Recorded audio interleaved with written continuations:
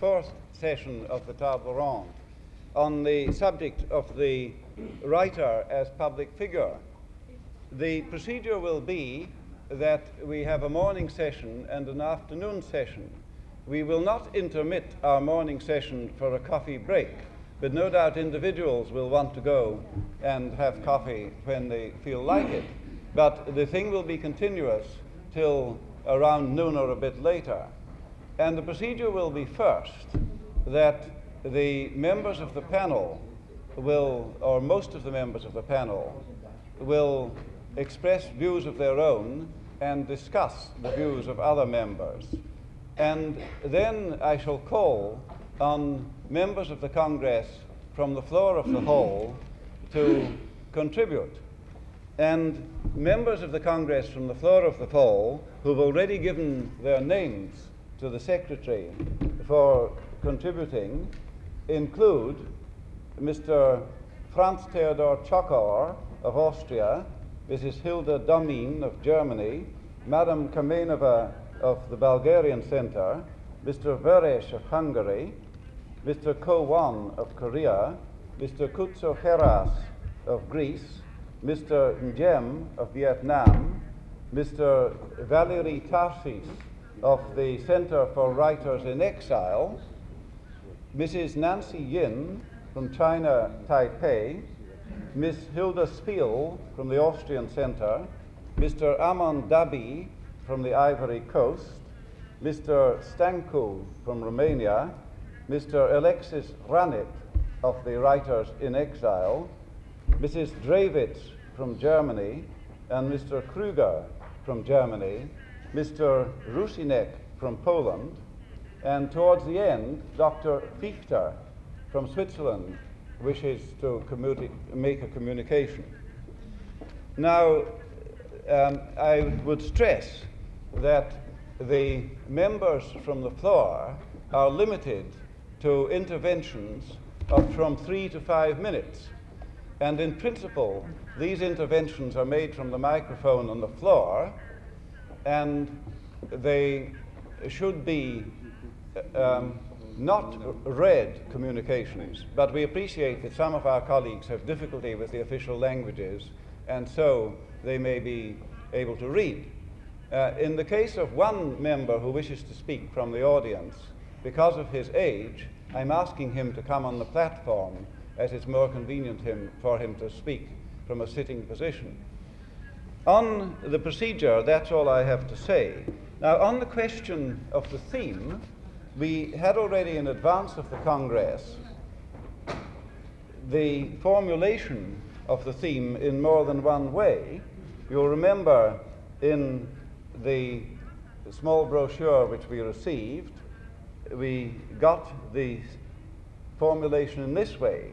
In our time, examples of public commitment abound, both to simple humanitarianism and to rigorous ideology, out of sentiment and out of intellectual conviction. At the fourth table, the question is put whether the donning by the writer of a public persona tempts him to live up to that role in disregard of his own creative impulse. A collateral question is, do we read the classics because their authors took a stand in a contemporary conflict, or rather because they illuminate the spirit of man? Well, we considered whether we might divide our sessions, morning and afternoon, between these two formulations, but we decided on the whole that this was not practicable, that there are many aspects to this problem of the writer as public figure, and it's best that each individual should express himself, and they'll all come back to the central theme. Then there was, of course, another formulation here, and we had very interesting formulations in the Saturday Review article by Professor Bell, and in the Book Week article by Mr. Conor Cruz O'Brien. So no doubt members of the Congress have come prepared with thoughts on all these formulations here. Now, I suppose that all of us as writers are in some sense, in our own spheres, in our own countries, public figures. I know that in my little country of Scotland, when I appear in the street, people turn and say to one another, "That's Douglas Young." Well, this is largely due to television. The modern mass media make the general physiognomy of a writer known to the public, and the name and the accent and so forth. This is something that makes us all public figures on a certain sphere.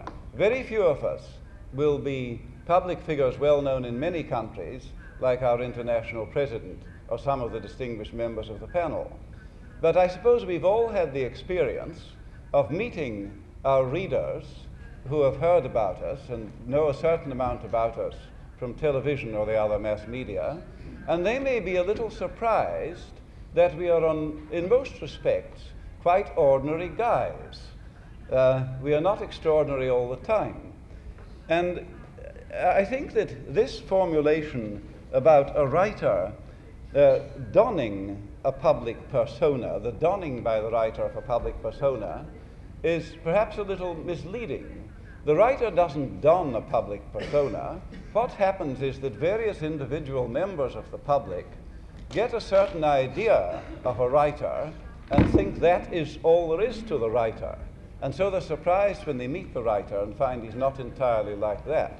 Now, on the question of readers, one is normally, of course, writing for oneself and any possible person who might be interested. And the ordinary reader is normally an individual in reading. If it's a case of a play, the case is different, because a play is written largely for an audience, and you're thinking of a whole lot of individuals in their collectivity.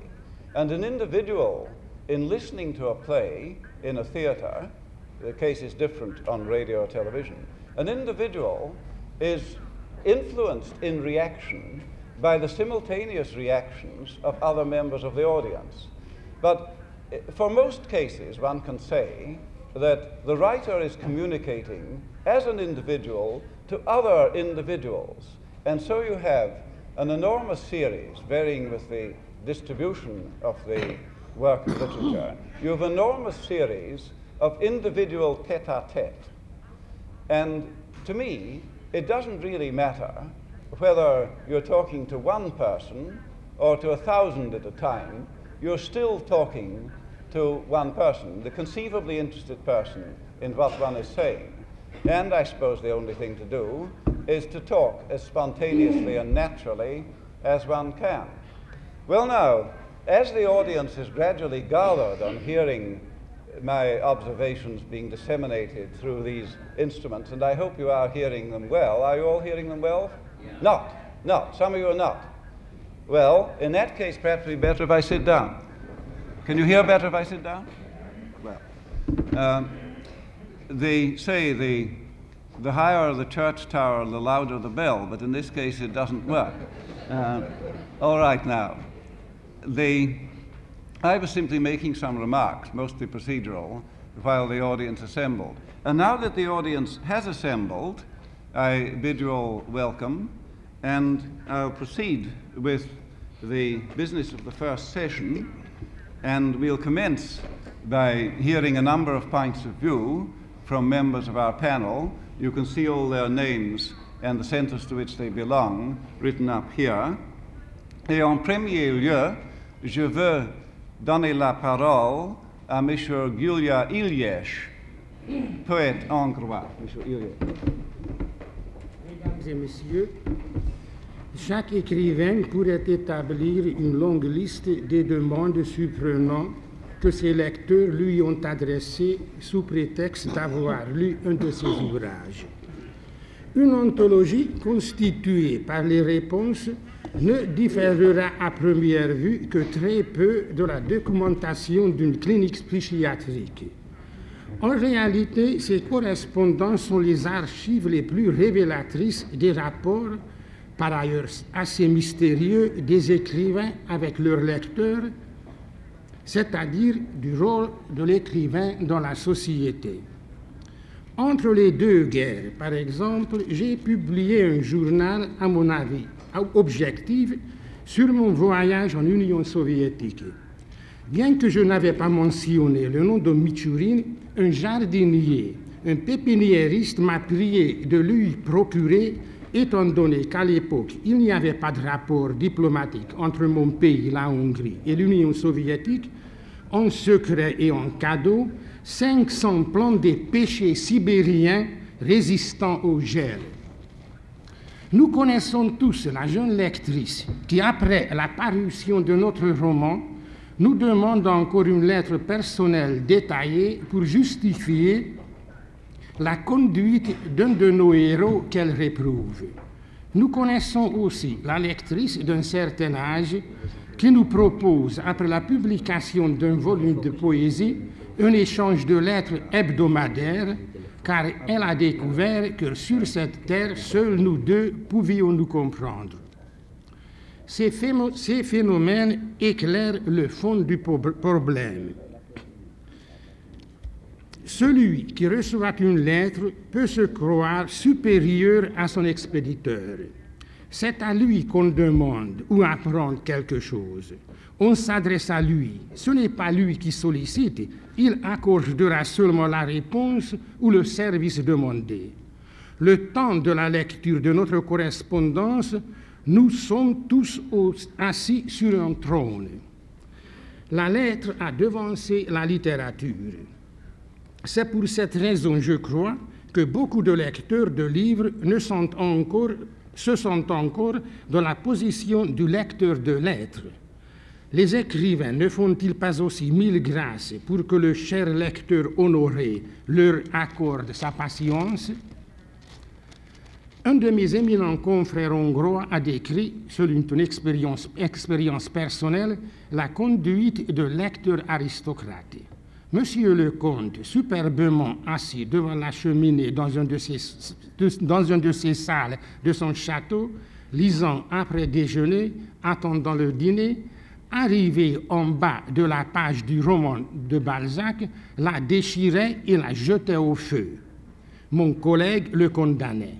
Il n'a pas aperçu le mobile ancestral du phénomène. Il n'est pas convenable de garder des lettres. La lettre est strictement personnelle, elle est à usage unique pour une seule circonstance.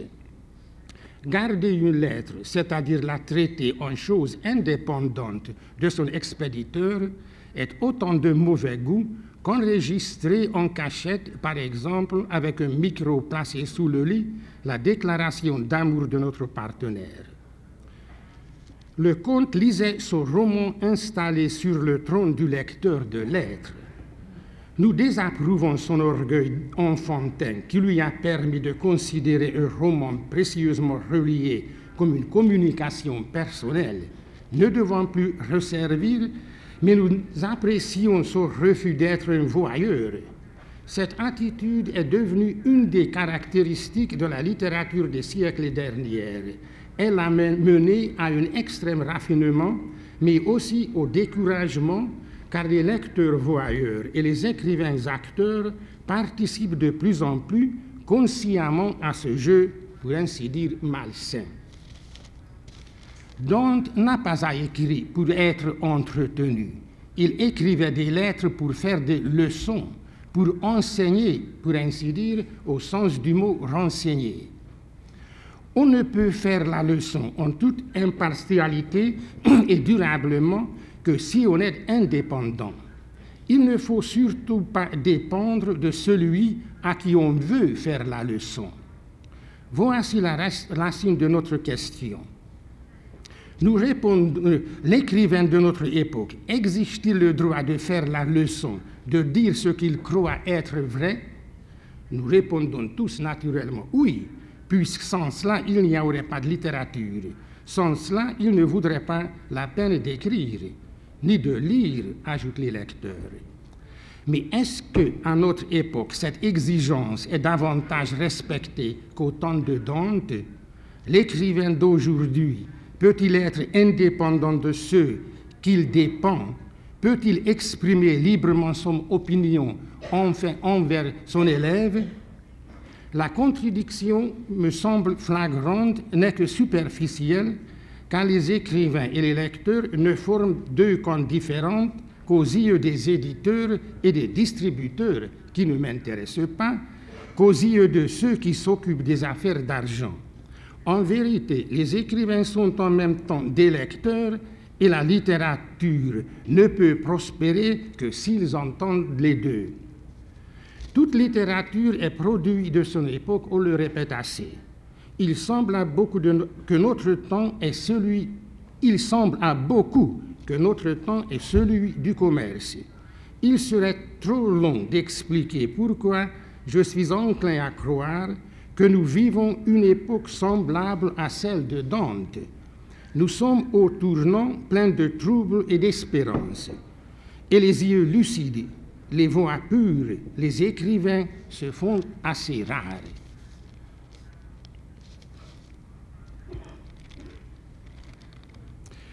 Nous avons des éditeurs exigeants, dit-on, mais nous avons aussi les muses plus exigeantes encore, car muse veut dire, comme voulait toujours dire, vérité, beauté plus qu'humain.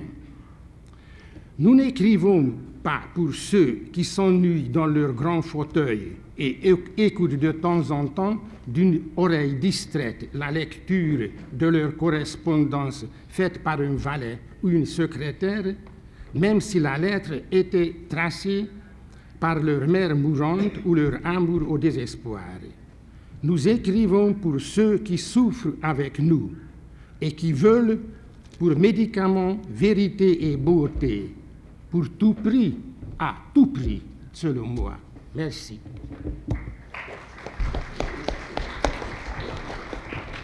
Je remercie M. Ilyes de son bel exposé, de son point de vue. Et maintenant, je passe la parole à M.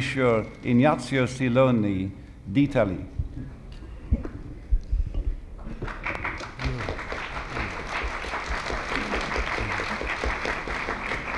Mesdames et messieurs, il y a quelques années, un jeune essayiste italien a publié un livre sur l'éclipse des intellectuels. Ce livre a été traduit aussi dans d'autres langues. Et dans l'acception de ce titre, le mot éclipse, qui en astronomie est un phénomène très bref, d'une longueur de quelques minutes, est pris au contraire dans un sens beaucoup plus large, comme un obscurcissement durable, pour ainsi dire presque permanent, des intellectuels dans la société moderne. Cette théorie paradoxale a rejoint d'autre part une sociologie déjà vieille qui affirmait que dans la société industrielle, la question fondamentale étant la question sociale, la question des rapports entre les capitalistes et les ouvriers, et parfois entre l'État, les capitalistes et les ouvriers, les intellectuels, en tant que tels, ne peuvent jouer qu'un rôle secondaire au service de l'une ou de l'autre de ces forces en présence, au service de l'État, au service des grandes trusts ou au service de l'organisation révolutionnaire. C'est depuis, on peut dire, 1848 que les intellectuels avaient été destitués de leur tronc précédent et réduits à un simple ornement de la société ou bien à des instruments pour des fins d'autrui. Bismarck, comme vous certainement vous vous rappelez, a dit une fois qu'avec un peu d'argent, on peut facilement avoir des poètes ou des prostituées. Le chancelier de fer peut être exagéré, généralisé, mais il faut admettre que parfois la psychologie des intellectuels paraissait lui donner raison, parce que cette psychologie, qui est un produit même du genre de vie que beaucoup de nous menons, mène facilement au narcissisme et à une servitude au moins extérieure. Ensuite, nous avons eu le phénomène très moderne et encore actuel du totalitarisme, Et si on prend ce mot pas dans le sens injurieux ou polémique, auquel d'habitude il sert, mais dans son sens historique et scientifique, c'est-à-dire une conception de la société où la primauté du politique domine tout le reste, et tout le reste est subordonné aux fins politiques de l'État totalitaire, eh bien, c'était tout à fait naturel que cette théorie précédente trouvait dans la conception totalitaire sa perfection définitive. Les intellectuels, les écrivains, les poètes dans l'État totalitaire, ils sont très bien traités au point de vue matériel, mais ils ne sont que des instruments de la propagande. Ils ont formé avec eux des brigades de choc pour aller assister à la récolte dans des kolkhozes ou au défrichissement des terres vierges ou à l'inauguration de nouveaux plans quinquennals. Et à l'étranger, le rôle n'était pas si fatigant, n'était pas si sévère, mais c'était aussi des tâches de propagande très légères d'ailleurs, parce que souvent ça consistait dans la signature de manifestes qui donnaient l'impression d'être des mouches de coche de la nouvelle histoire, d'être avec l'avant-garde révolutionnaire, mais consignés sans trop se donner de peine, souvent de savoir de quoi il s'agissait.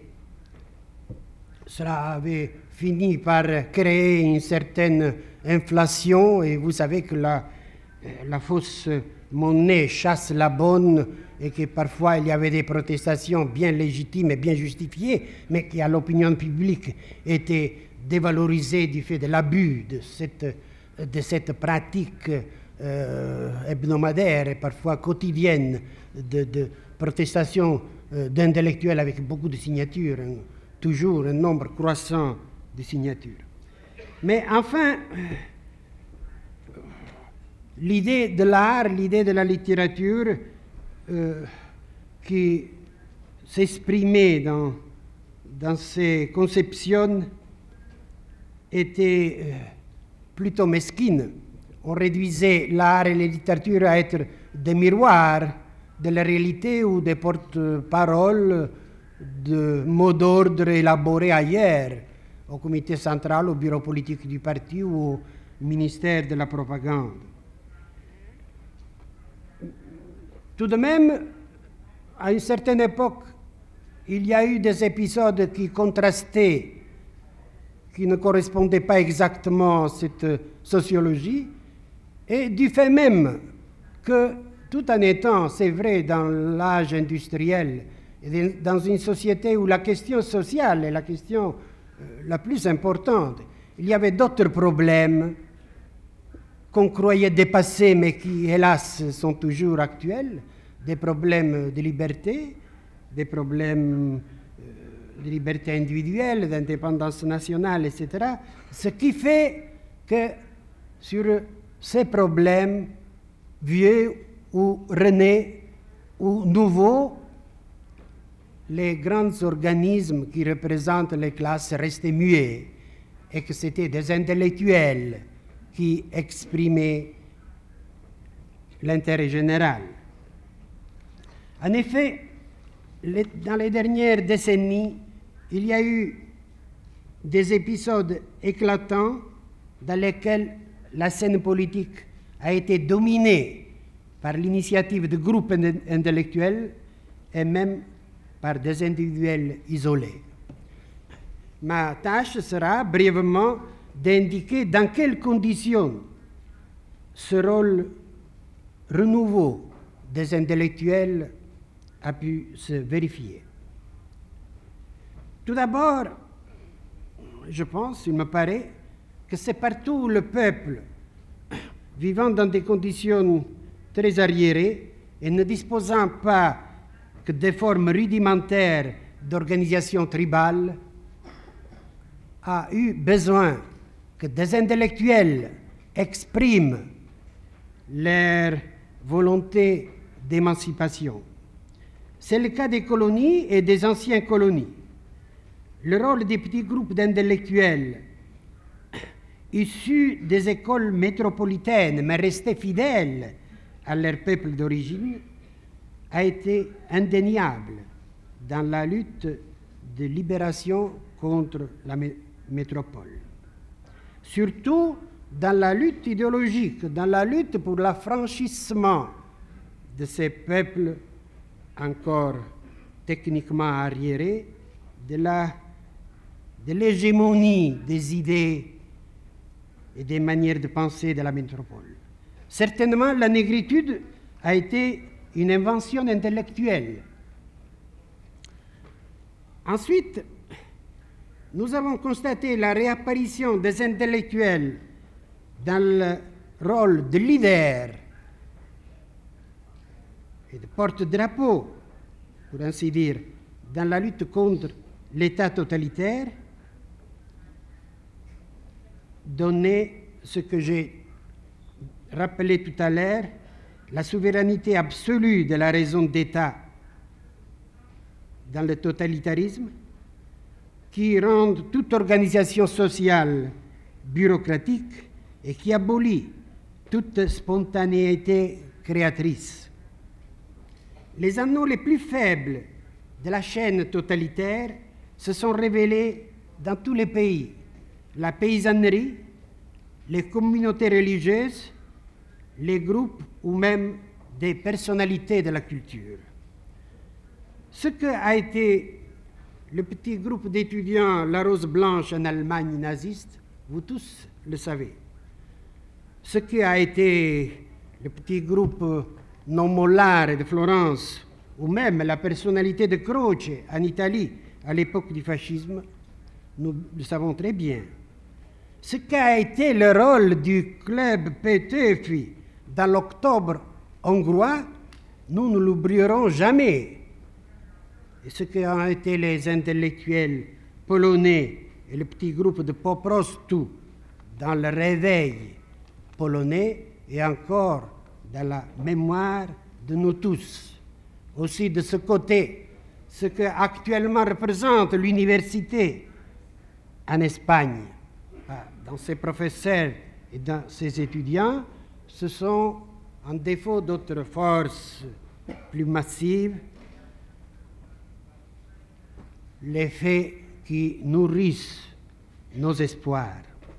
Il y a eu des livres qui ont eu l'importance d'une bataille gagnée sur le front de la révolte antitotalitaire, tels que le Docteur Zivago de Boris Pasternak.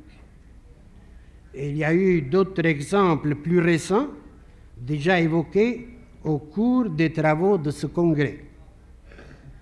Ce que cela coûte dans un régime totalitaire érigé sur une base économique socialiste, ce que cela coûte de se soustraire au bourrage de cran de la propagande officielle et de suivre l'appel de sa propre conscience, ce que cela coûte d'angoisse et de doute, la tentation de l'hérésie intellectuelle en régime totalitaire, surtout en régime totalitaire socialiste, dans un régime auquel on a été lié par toutes les fibres de l'âme et du corps, peut le savoir seulement celui qui l'a éprouvé.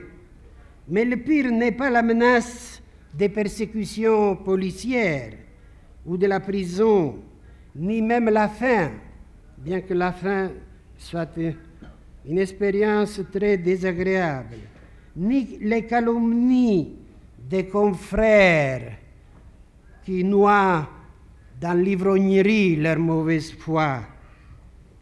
Le pire, c'est encore que les plus infâmes accusations de trahison sont accueillies très souvent et crues, acceptées par les esprits les plus simples et même par les amis qui rompent tout rapport avec l'hérétique. Mais aussi de ce côté du monde, aussi dans ces pays apparemment différents et opposés, régis par des formes démocratiques traditionnelles, peuvent se produire des conditions qui provoquent et qui exigent des interventions politiques d'intellectuels, même de certains qui d'habitude s'y tiennent à l'écart des agitations publiques. Cela arrive lorsque des problèmes graves se posent à la conscience nationale qu'ils ne trouvent pas dans les structures politiques existantes un examen sérieux et l'adoption des mesures nécessaires, pourtant urgentes. Les vieux groupements et partis et appareils de politiciens professionnels apparaissent atteints de sclérose et restent sourds aux invocations du pays. Ils font l'impression d'attendre inertes et passives que les esprits s'apaisent et que la routine reprenne son avantage. Cela a conduit à sa perte la 4e République française. Et nous ne pouvons pas oublier qu'en défaut des partis et des grands organismes de la démocratie française, ont été surtout des intellectuels qui, pendant la guerre d'Algérie, ont sauvé l'honneur de leur pays.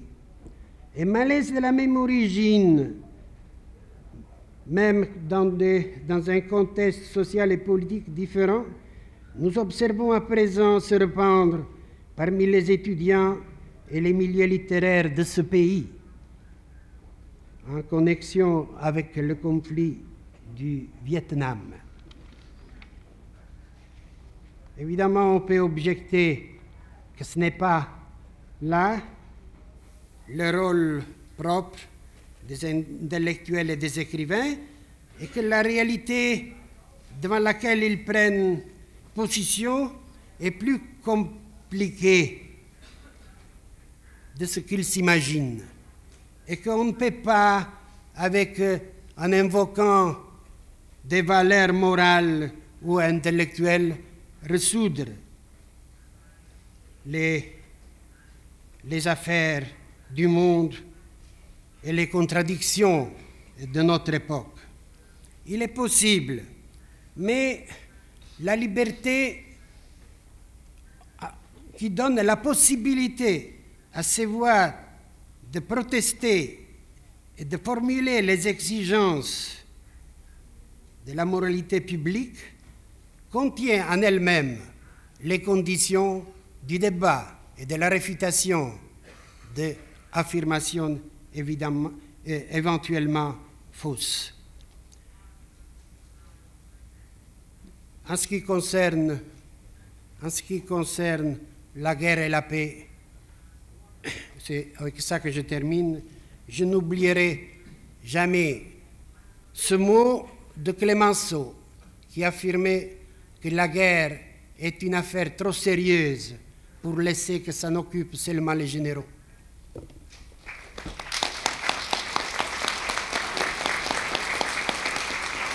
Thank you very much, Mrs. Villoni. Je remercie.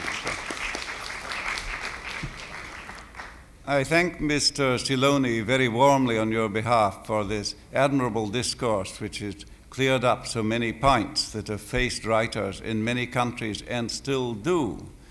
And now for a little change, perhaps, of emphasis, may I call on Mr. Dendolaard from the Netherlands. Thank you. Thank you, Mr. Chairman. I only wonder why you say a little change. Perhaps because in a kind of informal gathering we had about half an hour ago, I told you that I intended to be controversial, and I do that on purpose. I think that the speeches at this Congress threaten to evaporate away into the abstract too much. Here is a very precise question. The question is put whether the donning by the writer of a public persona tempts him to live up to that role in disregard of his true creative impulse. Now, you have already stated in your introduction that you thought this question was somewhat loosely formulated. And it is. But I have an objection to, especially to one word, and that's the word role, with its connotation of play acting. Frequently, the commitment and the literary work are two facets of one and the same personality. May I give an example? Because theory won't do. And an example which at the same time answers the collateral question. I do not like the best novels of Émile Zola any better because he wrote J'accuse, and because he braved the Paris mob, also bodily, because he was in great danger sometimes, in defense of the Jew Dreyfus. But Zola, if you afterwards, after having read his novels, you also read his biography, and are familiar with the facts of his life, he couldn't do otherwise. That was his personality. He was always searching for truth and striving after justice. One part of his work is called Les Quatre Vérités. And he was defending those truths when he was defending Dreyfus. Just as in another work by a sometimes committed writer, who presently is, one of his works has been filmed, one of his lesser works, and is running around here in one of the cinema houses. But what I mean is The Roots of Heaven, La Racine du Ciel, by a well-known French writer, I don't remember his name. Comment il s'appelle encore? Oui, merci. There this man is, the main person, is defending the elephants in it, because he says, I am defending mankind. But to come back to Zola, and in a way, J'accuse, with his lucid style, was also a work of art. And you can see in every phrase that it is a work of the trained investigator of social and political conditions. He didn't proceed otherwise when he wrote J'accuse than when he wrote Germinal. Now, we go on, because there is another question which isn't put, but which is implicit in the wording. How, after all, does that come about, that you get to be a committed writer? Well, I don't mean this ironically, but if I read the charter of the pen club, all of us should be committed.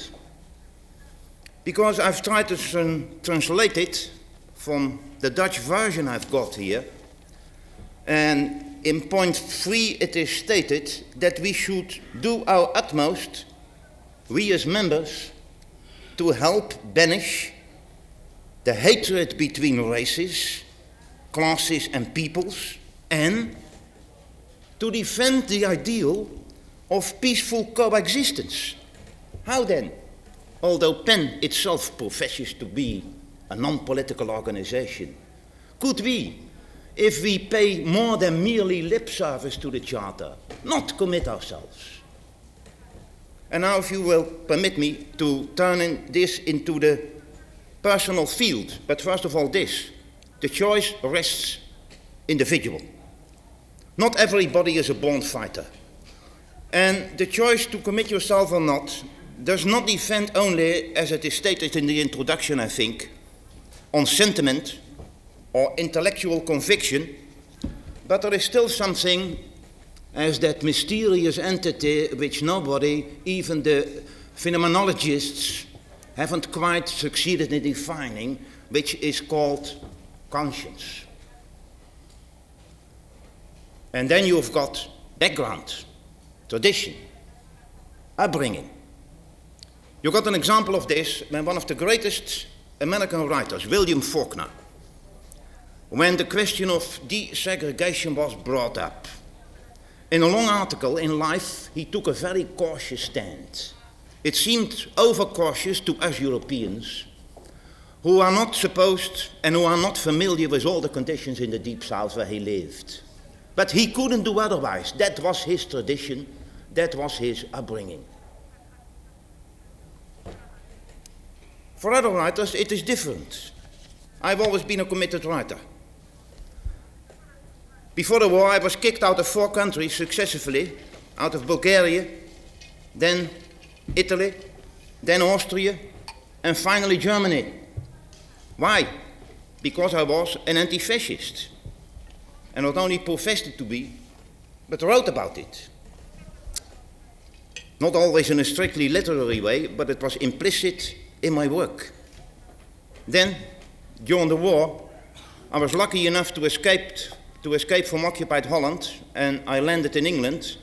And finally, after having been a speaker, I became the leader of the Dutch government radio and committed myself heavily. And now we get to this important point. Is that bad for your creative impulse or for your work? Under circumstances, yes. In 4.5 years in London, I know nothing but poetry. Then after the war, because I had become a kind of public figure in my own country, by talking to them every day, they wanted me to go on. And I was in military service. And I got an order to report to the new radio. Well, at that time, you had there was some mysterious way of wriggling out of things. You paid your way out because there was not real money. The real money was cigarettes and alcohol. And so, by having 2 forms mixed up, I succeeded in wriggling out of it, and I went to the island of Walcheren, which was inundated, and I worked there with the workers. I was officially a kind of liaison officer, but I was going back to my old work. But then after the war, then came Hiroshima. And after Hiroshima, I've committed myself continuously up to this day, and I intend to go on as fighting against nuclear armaments in every form, in every country.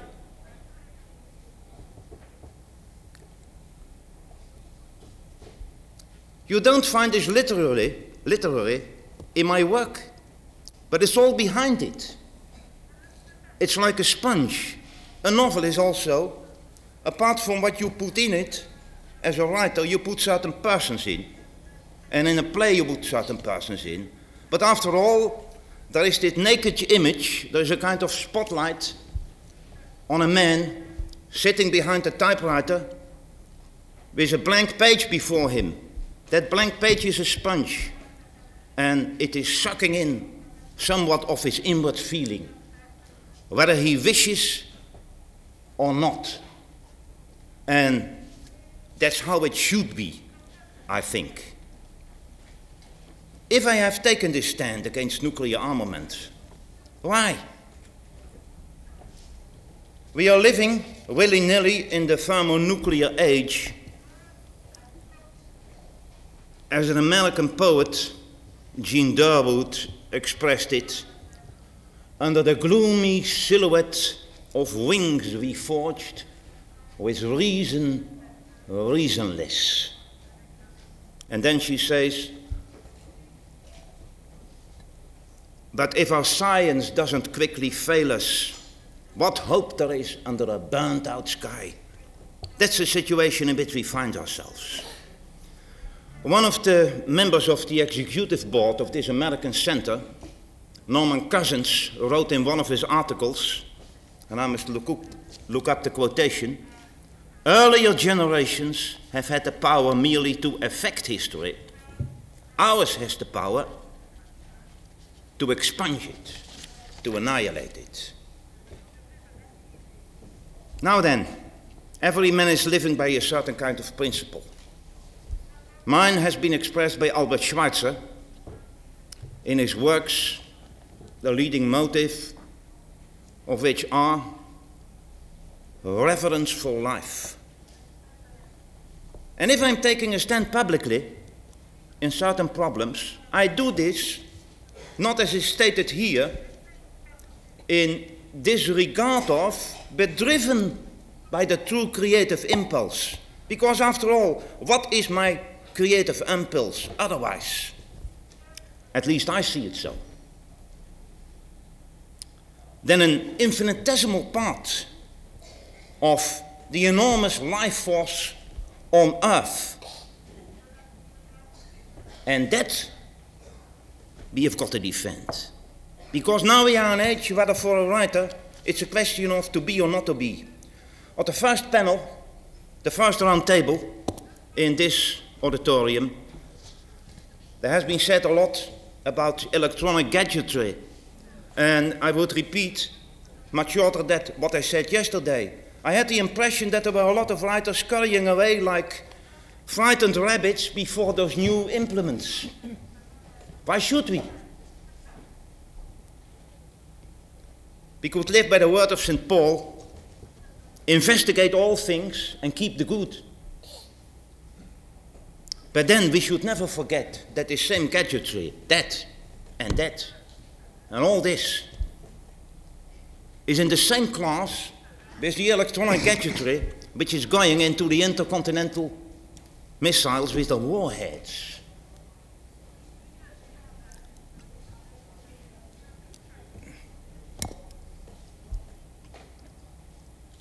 We live in an age in which an onslaught is being made upon us. And we threaten to be annihilated, not only as writers, but as a part of mankind. And that's why I am a committed writer. Thank you, Mr. Chairman.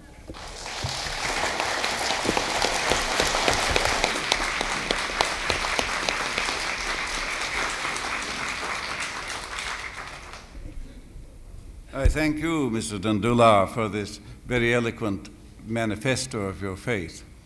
May I now call on Ms. Rosamund Lehman of the English Center.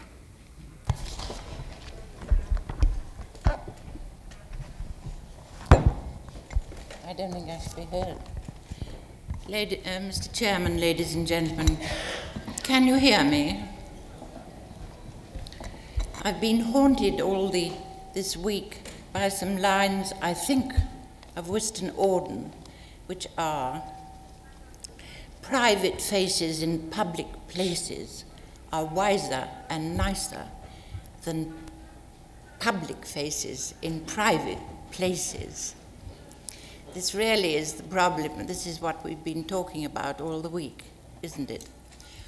I must just make a personal statement because I'm not very good at generalizations and theories, and some of the problems which have occupied many of my colleagues on the platform and also in this audience of race, of political, of exile and other tragedies have not affected me. On the other hand, I've had my share of interior, moral and spiritual problems, and have always tried to understand them.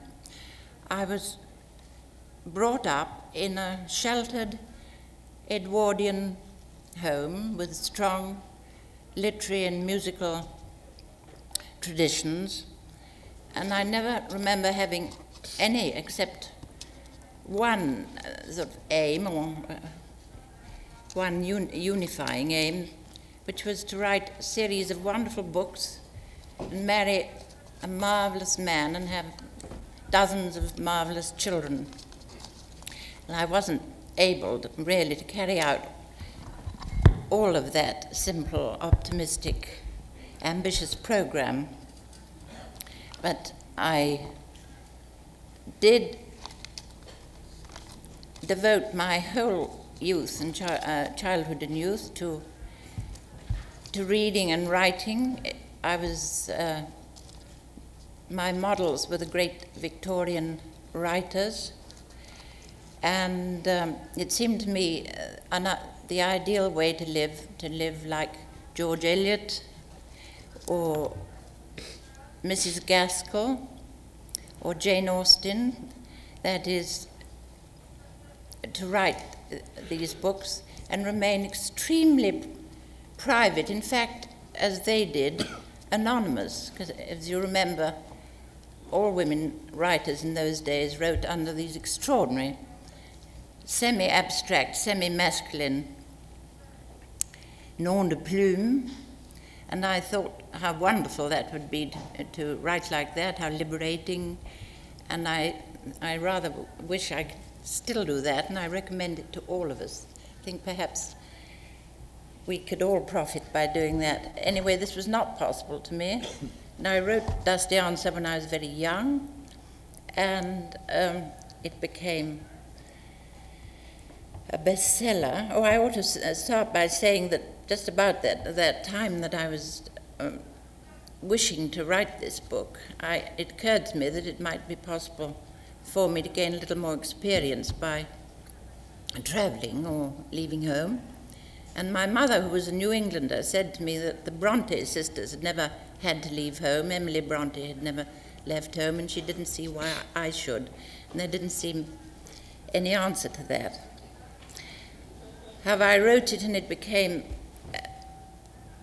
a bestseller, and this was, to me, terrifying. I suddenly saw this complete dichotomy, and I've never been able to really knit it up between what was going on inside me and what I wanted to look at and my public image.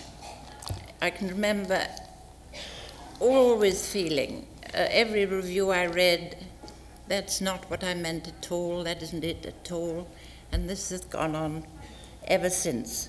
And I also remember my amazement when publishers, American and English, urged me to go on lecture tours or appear, no, it was not television in those days, in radio, because they said this was part of a writer's equipment. And I couldn't understand this because I thought the only raison d'etre of a writer was to write, to go on writing as truthfully as possible.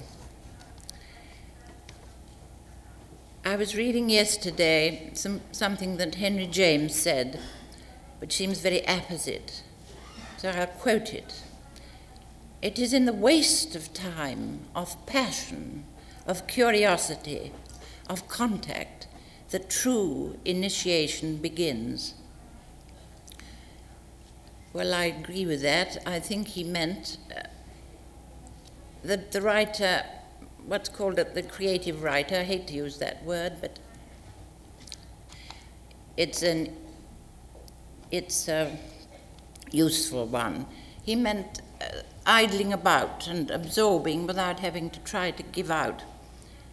He meant everything that John Keats meant by the poet's negative capability. On the other hand, I remember he also said, in the destructive element, immerse. He meant many things by this, or they could be interpreted in many ways, but it occurs to me it might be taken to refer to speaking on platforms and undertaking lecture tours.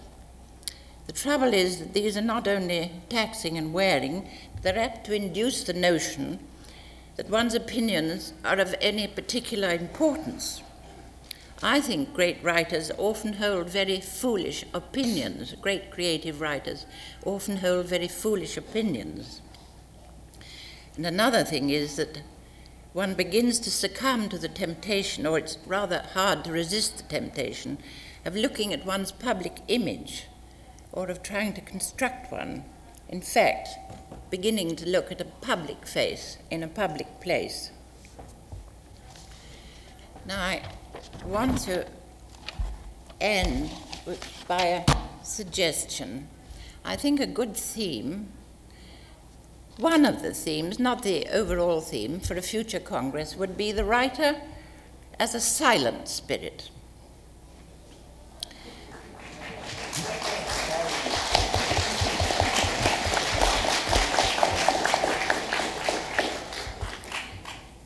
I was remembering yesterday something that one of your great poets said, Marianne Moore. One should above all learn to be silent, to listen, to make possible promptings from on high. I would say on high means the same as within. And I think you'll find that this has been the experience of all the great writers, all great poets, Blake included. And I would suggest, for practical purposes, that there should be, in this Congress, I envisage, a lot of small rooms with table ronde, round tables in them, and round each should say perhaps a dozen writers should sit in absolute silence for about 20 minutes or half an hour. And at the end of this time, each of these writers should be allowed to speak one sentence. And I think we'd find that some tremendously good ideas, or perhaps one good idea, would come out of that. Thank you very much.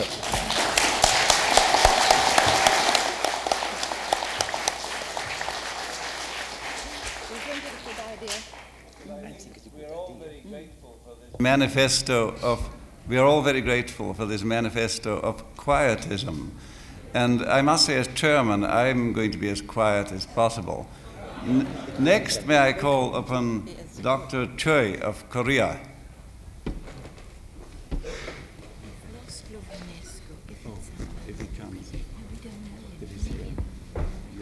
Thank you, Chairman.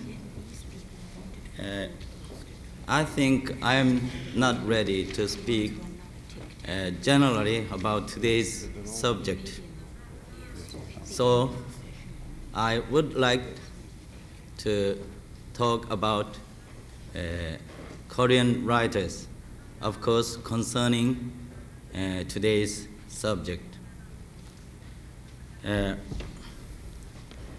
I think Korean writer is a spokesman of common people.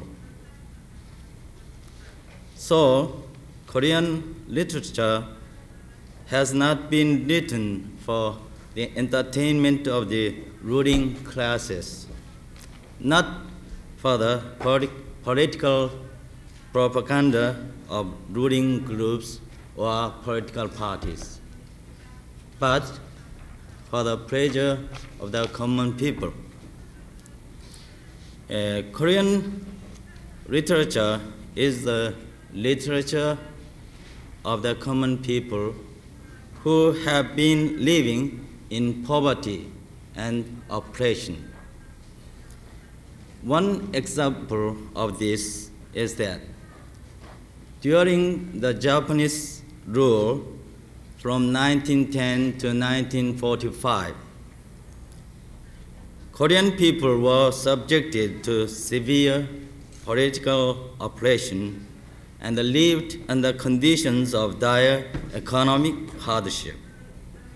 Moreover, at the end of the Japanese rule, our freedom of expression was ruthlessly suppressed, but also we are forbidden by the Japanese rulers the use of our mother tongue. Even they forced us to speak and write only in the Japanese language. Nevertheless, Korean writers kept on writing poems and stories in our language. It's only because they knew their people were very anxious to express what they thought and what they felt in their own language. Of course, their reward for doing so, when discovered, was arrest and jail. Even before the Japanese period, their situation was almost same.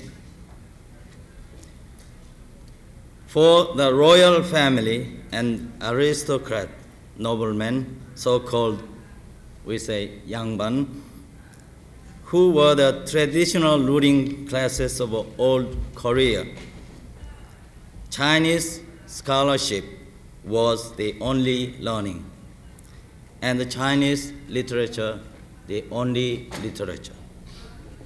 Accordingly, they loved to express their thoughts and feelings in Chinese, and they held Chinese literature in great esteem, while despising Korea's vernacular literature. Korean vernacular literature naturally grew and developed among the common people. Even those aristocrats, noblemen, who wrote Korean literature only did so when they were reduced actually or mentally to the status of common people. For example, Yun Son-do, a great poet of 17th century, wrote masterpieces of Sijo, Korean vernacular poetry, which is equivalent to Japanese waka. But only he wrote them when he was living a hermit life after falling from the favor of the royal court. Consequently, I would like to say again, the Korean writer is a spokesman of the common people, rather a friend of them. Because the Korean writer is not only living among the people, but also thinking and feeling with them. Therefore, what he wrote is what they thought and what they felt. Of course, he is not writing it consciously, but unconsciously, rather instinctively. Korean writers' public commitment is generally unconscious one. I think the conscious commitment is rather dangerous to make us lose the independence as a creative artist. Finally, I would like to say the traditional attitude of the Korean writer is to live, think, and feel with the common people, and to write what they think and feel. But to my regret, our young writers have a tendency to depart from the traditional attitude. By the way, the crisis which generally the writers face today is that the literature is separating from the people. That means writer is losing his readers. I think one of the best ways to dissolve the crisis and to become intimate with the people is to live, think, and feel with them and write what they think and feel. I believe this is the safe way for the writer to commit himself publicly without losing the independence as a creative writer. Thank you.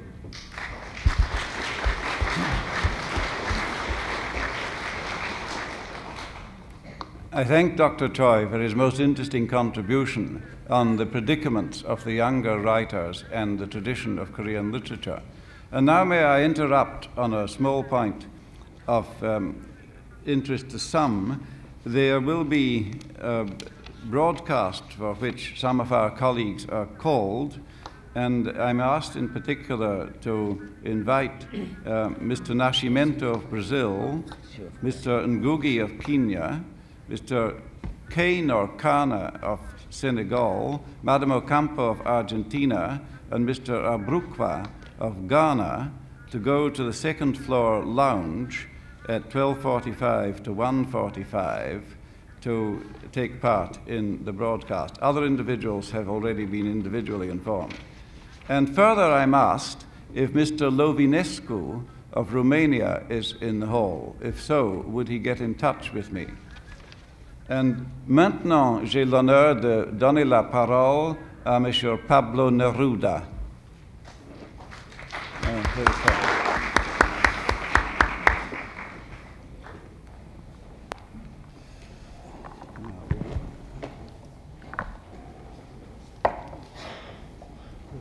Très chers amis, comme toujours dans ma vie, je viens ici pas préparé. Je n'ai pas pris de notes. J'avais lu dans ce long voyage de mon pays jusqu'ici les petits programmes, mais j'ai essayé de les comprendre. Et dans notre discussion, qui commence par être si intéressante et touchante, j'ai eu une petite surprise. Je croyais que nous étions, je rêvais peut-être, que nous étions dans la fin, dans l'agonie de la guerre froide, du Cold War, cette guerre qui a été tellement dure et terrible pour les écrivains d'un côté et de l'autre. Mais il y a ici des collègues illustres qui se sont plu à m'éveiller de mon rêve.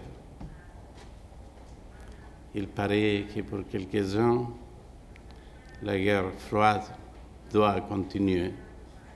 Moi, je dirais seulement une seule chose sur cette guerre froide des écrivains. J'ai visité tous les pays socialistes que les écrivains capitalistes appellent totalitaires. J'étais partout, j'ai parlé avec tout le monde, comme j'ai parlé avec les écrivains de tous les pays capitalistes. J'ai trouvé dans les pays socialistes des écrivains heureux et des écrivains malheureux. J'ai trouvé dans les pays capitalistes des écrivains heureux et des écrivains malheureux. Si je suis sincère, sans ajouter rien à la guerre froide, puisque je ne pouvais pas le faire, j'ai trouvé beaucoup plus d'écrivains malheureux dans la société capitaliste. Eh bien, pour moi, je veux que tous les écrivains, d'un côté et de l'autre, d'une croyance ou d'une autre, très propagandistes ou très purs, très grands ou très petits, je veux que tous les écrivains et que le monde de la culture et ses protagonistes soient vraiment heureux, libres et créateurs. Chers amis, mon pays a été le Chili, je suis chilien, c'est le pays le plus lointain, a été inventé par un poète dans le XVIe siècle. Un poète est arrivé entre les sanglants chevaliers qui venaient faire la conquête au nom de l'Espagne impériale. Il s'appelait Ercilla. C'était cet homme qui a écrit les plus longs et les plus merveilleux poèmes épiques, la Araucana. C'était un homme de la Renaissance qui est venu pour célébrer, commandé par les grandes forces de l'Espagne impériale. Ces soldats, poètes, a vu la tragique destinée qu'on réservait aux Indiens et il a vu l'effort héroïque de la race indienne, de la race araucanienne pour défendre sa terre, les privilèges de continuer à vivre, de continuer ce qu'ils avaient ou ils croyaient comme religion ou comme raison. Il a écrit ces merveilleux poèmes où le nom de mon pays a commencé à exister. C'est-à-dire que mon pays est né d'un poème et d'une conception nouvelle dans le monde de la conquête espagnole, d'un héros qui venait de loin pour célébrer les héros de sa patrie et qui a célébré la prouesse et l'esprit fier des gens qui allaient être ensevelis et dévorés par la conquête. Depuis lors, l'esprit des écrivains de ces petits pays a été toujours imbué de cette force combative et de cet esprit d'indépendance qui ne sont pas opposés, qui forment une seule matière. Et en revenant aux directions du programme et du sujet, c'est possible que si dans les poèmes de Whitman ou de Rimbaud, si on ne pense pas à la participation politique ou civile d'eux, nous pourrions penser que cette poésie sans politique, sans position civile, continue la même éclatante, grande. Mais est-ce que l'homme Whitman, l'homme Rimbaud, nous ne pouvons pas les concevoir sans le poids de son époque et sans cette tendance civile et politique. Il se peut qu'un poème pur de l'inventeur de la poésie impure, Rimbaud, n'ait pas une goutte de contenu philosophique, politique, civil.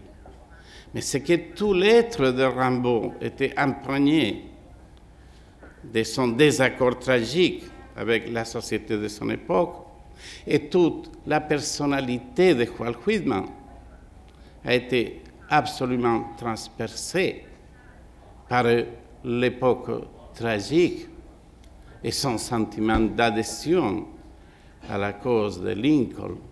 Il peut écrire sur la locomotive, il peut écrire sur les lilas en fleurs, mais c'est le même Whitman qui a été profondément ému par cette commotion.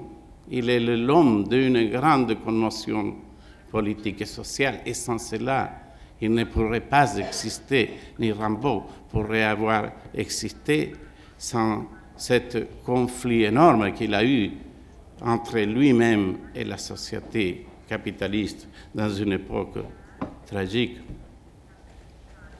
Pour moi-même, et pardonnez-moi d'être autobiographique, dans la dernière minute, on se connaît le plus soi-même que les autres. Je ne suis pas un critique, je ne suis pas un essayiste pour planifier ma réponse ou ma contribution à cette discussion. Pour moi-même, je suis un poète profondément engagé. J'ai parcouru tous les villages, toutes les mines, tous les petits villages de paysans de mon vaste pays qui vient de presque l'équateur jusqu'au pôle du Sud. C'est une longue tâche. On m'a écouté partout. C'est le peuple qui m'a écouté Ils avaient la curiosité de me connaître. Ils me demandaient quelque chose. Ils me demandaient sans me le dire, avec ses yeux et avec ses pieds nus. Ils m'ont demandé cela dans tous les peuples de l'Amérique latine, de parler au nom de ceux qui ne peuvent pas parler, d'écrire au nom de ceux qui ne peuvent pas écrire. J'ai accompli cette mission avec humilité et avec orgueil. Et j'ai été écouté par des gens analphabètes. J'ai apporté ma poésie avec douleur, avec angoisse, mais avec le profond espoir de savoir que la condition des peuples de l'Amérique changera. Et quand je me suis opposé à l'injustice et à la guerre, comme maintenant une fois de plus, j'étais conscient d'apporter à mon peuple cette quantité d'espoir et de lutte dont il a besoin. Et si l'écrivain ne l'apporte pas, quand on lui demande, même par des gens qui ne peuvent pas arriver à le dire près de lui, si l'écrivain ne se fait pas le porte-parole de la condition humaine autour de lui, qu'est-ce qu'il peut faire? Est-ce qu'il ne se sentira pas désolé, solitaire? Je me suis senti beaucoup de fois plein de doutes peut-être et plein de désespoir. J'ai souffert et j'ai été heureux.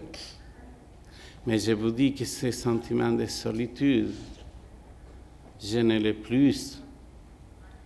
Je sais que mon peuple, d'une façon ou de l'autre, connaît, a confiance en moi. Je ne peux pas décevoir cette confiance.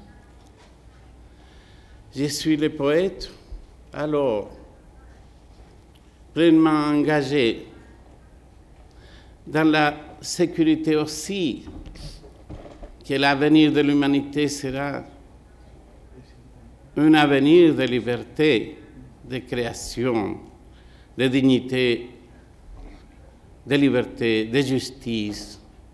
Autrement, je ne le serai pas. Si j'accepte ces qualificatifs de propagandiste pour moi, pour d'autres poètes, je l'accepterai aussi avec orgueil parce que propagandiste était Walt Whitman et propagandiste était Victor Hugo.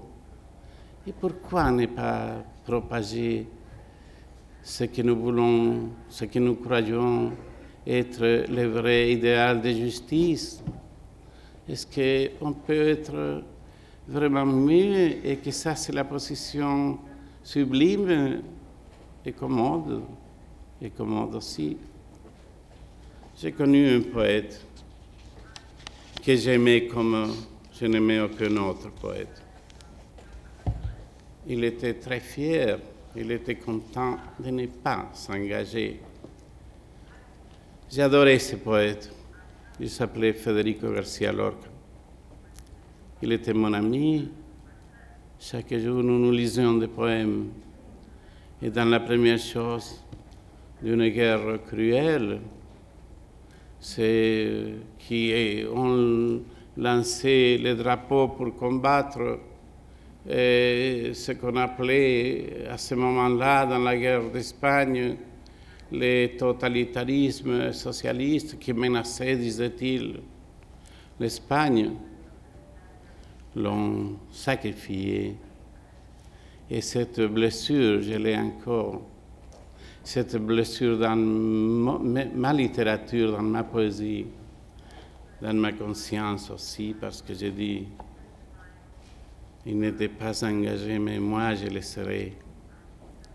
Je lutterai un peu pour que les choses ne se répètent pas.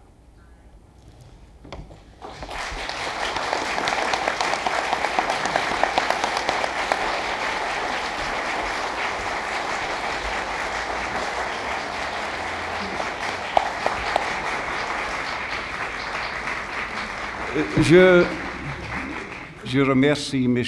Neruda de son expression franche, de ses sentiments sur cette question de l'engagement du poète. Et j'ai envie de M.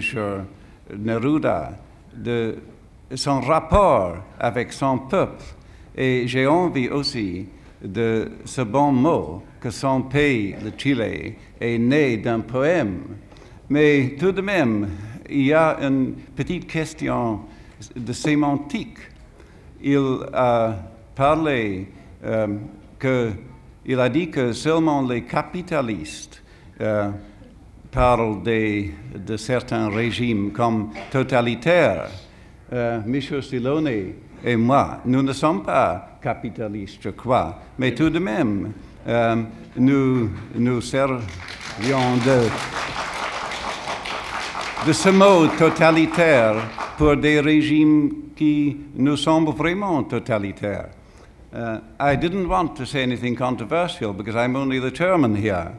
Mais je vous excuse tout de suite et j'ajoute que le monde capitaliste et vous deux avez employé ce mot. Je ne veux pas vous mêler dans le monde capitaliste, mais ça c'est courant d'entendre. Si vous l'employez, c'est naturellement d'une façon indépendante. Alors, may I now ask Mr. Daniel Bell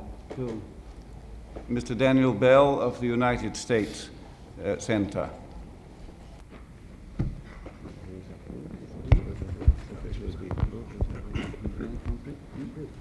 I'd like to speak about the writer as a man who deals with imagination and with sensibility, and thus speak primarily of the literary person, not perhaps of the technical intelligentsia.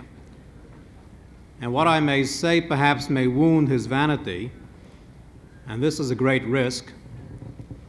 Chekhov once said that an author's vanity is vindictive, implacable, and incapable of forgiveness. In that sense, I may have to risk that type of encounter. I'd like to point out, perhaps, since I speak not as a man of imagination or a novelist, but primarily as a sociologist, that what one calls a writer today is something very distinct as a new kind of person in the social scene. In the history of human emotions, there have always been those who've sought to symbolize feelings. And traditionally in the past, this has been a priest who tried to do this through ritual, and the bard who tried to do this through myth and legend, taking certain dramatic and recurrent themes of tragedy and such to try to provoke the symbolism. The writer as a modern figure emerges for two reasons. First, because of the emphasis on experience and immediacy as against revelation, authority, tradition, and even reason. And secondly, because of the emphasis on the self, on the I, as a touchstone of truth, not the group. But the writer, however, is not a single person. He is an imago for others, in his imagination and in his art, and in his personal lifestyle. And he also lives in social milieus. Most writers are not solitary individuals. They live in circles, cliques, and various other forms of this kind of social gatherings. Thus, there's always a tension between the self and the group and the society.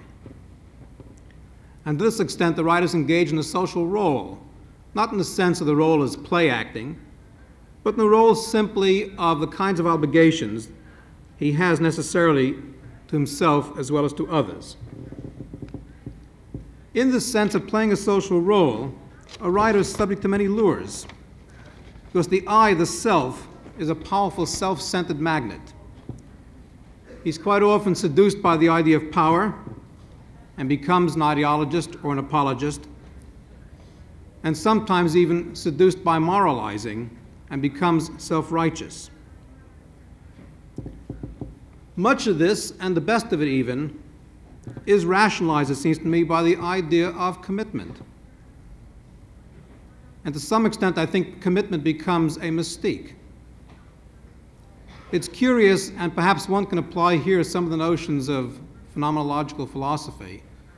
The word is always used abstractly, committed, commitment, and lacks a very simple intentionality. Committed to what? Committed of what?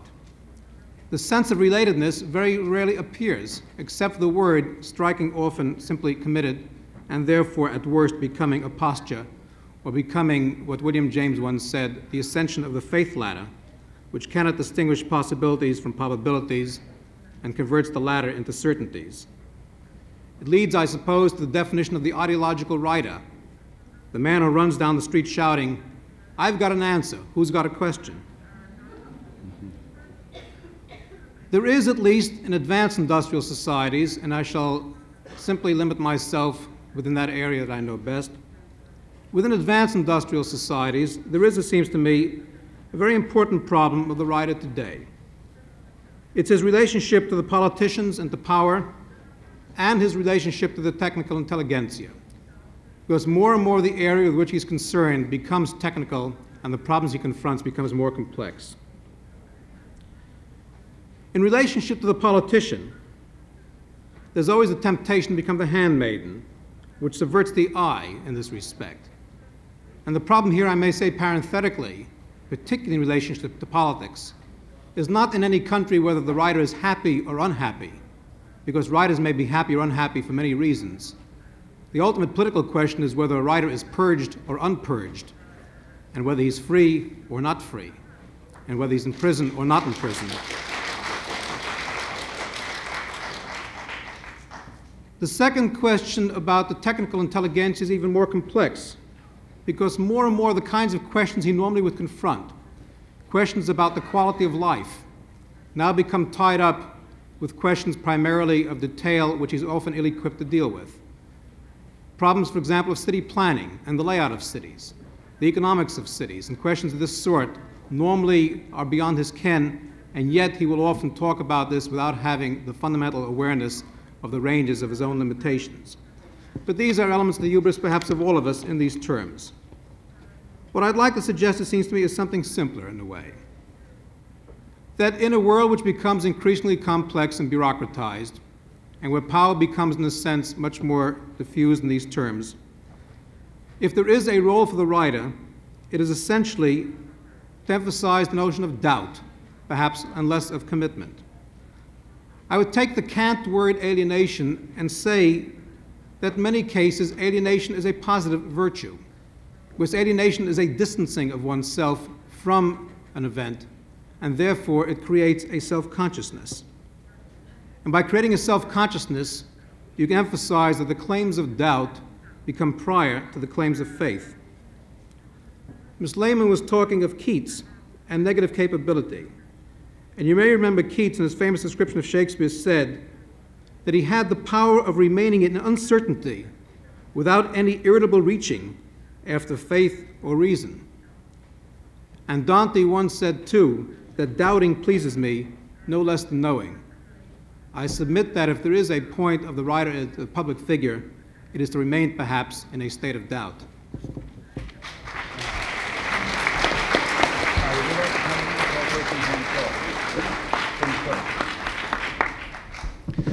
The international president suggests that I should now call upon persons who wish to intervene from the floor. I have a number of names here on the list. Who would like to start? I see Mr. Runnett raise his hand. Mr. Runnett of the Center for Writers in Exile. And may I remind those who intervene from the floor that under the procedural rules I have here, they have a time limit of 5 minutes.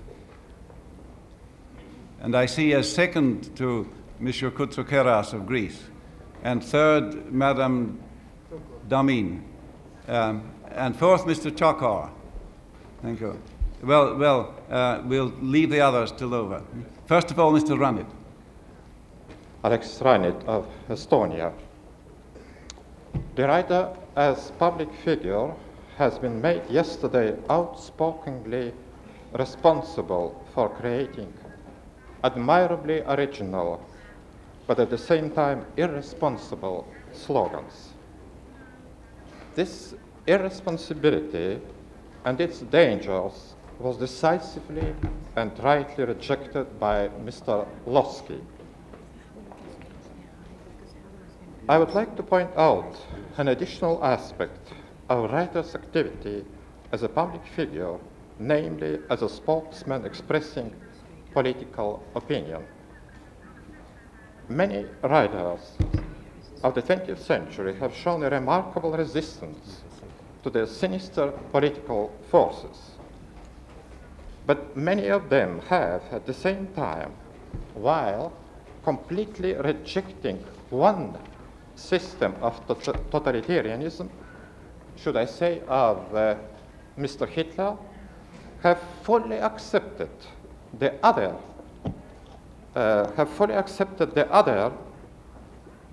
system of extreme dictatorship, should I say of Mr. Stalin. Hating one gangster, the other has been venerated. There were very few among us who, like Ignazio Silone, had the ethical earnestness and civil courage to reject both dictatorships, or, for that matter, any kind of dictatorship. But in general, the writer, as a public figure, has betrayed the public. One of the heroes of my own youth, humanitarian and idealist Romain Rolland, while fighting against the Nazis, has ended his life as glorifier of Stalin. And the other hero of my youth, the individualist and impressionist romantic Knut Hamsun, fighting against the communists, has ended his life as glorifier of Nazi Weltanschauung. The names have changed today in some respect, but the situation remains the same. Speaking at this moment not as a writer, but as a reader, and thus representing the public, I am asking, should not the writer, even a great one, when he is condemning one form of the evil, but is standing strongly for the other form of evil, be simply overlooked as a public figure? Thank you, Mr. Chairman. Thank you. And now may I call on Mr. Koutsokeras of the Greek Center. Je donne la parole à M. Koutsokeras de la Grèce. Monsieur Chairman, mes chers collègues, sous ma double carte d'identité, comme poète et d'ailleurs comme un homme politique, je tâcherai de dire quelques mots sur le sujet d'aujourd'hui. Mais je crois qu'il faut l'envisager, le thème, l'écrivain comme personne publique, par rapport au thème général du Congrès, l'écrivain comme esprit indépendant. Alors, je dirai quelques mots sur l'écrivain par rapport à son milieu social.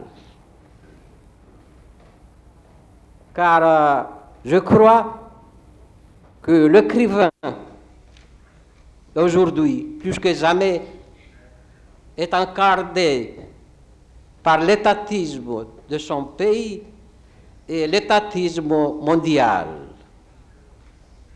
D'ailleurs, l'histoire de la littérature nous enseigne que la littérature est née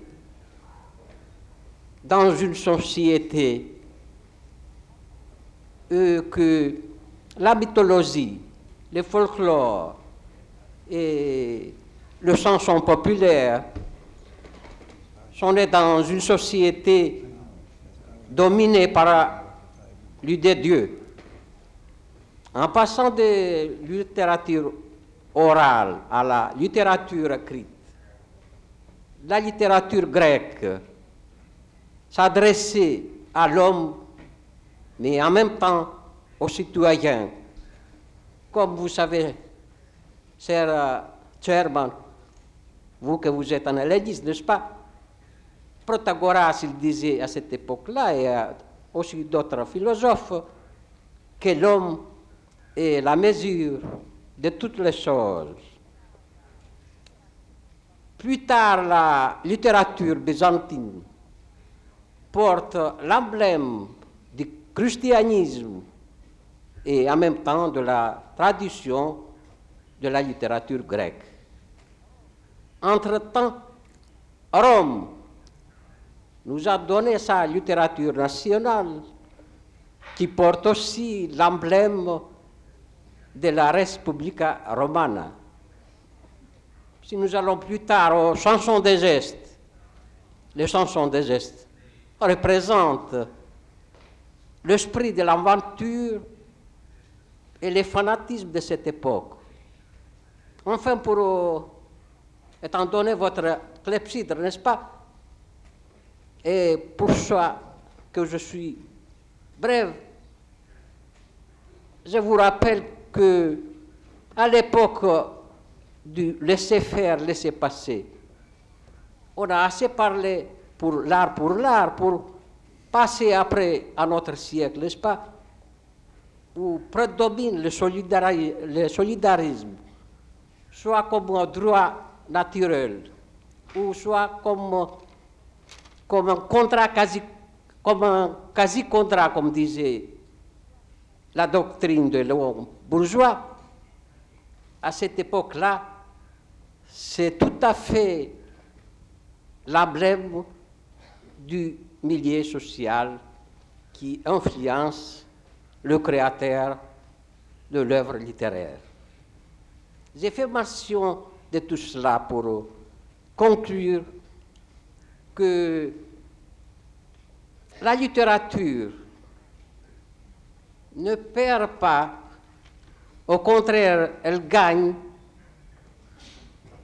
quand elle est le fruit du social, du climat social, et que le poète, par la nature des choses, il est une personne publique et il ne perd pas lui aussi quand il vit la vie politique et sociale de son époque. Je me demande si, par exemple, Eschyle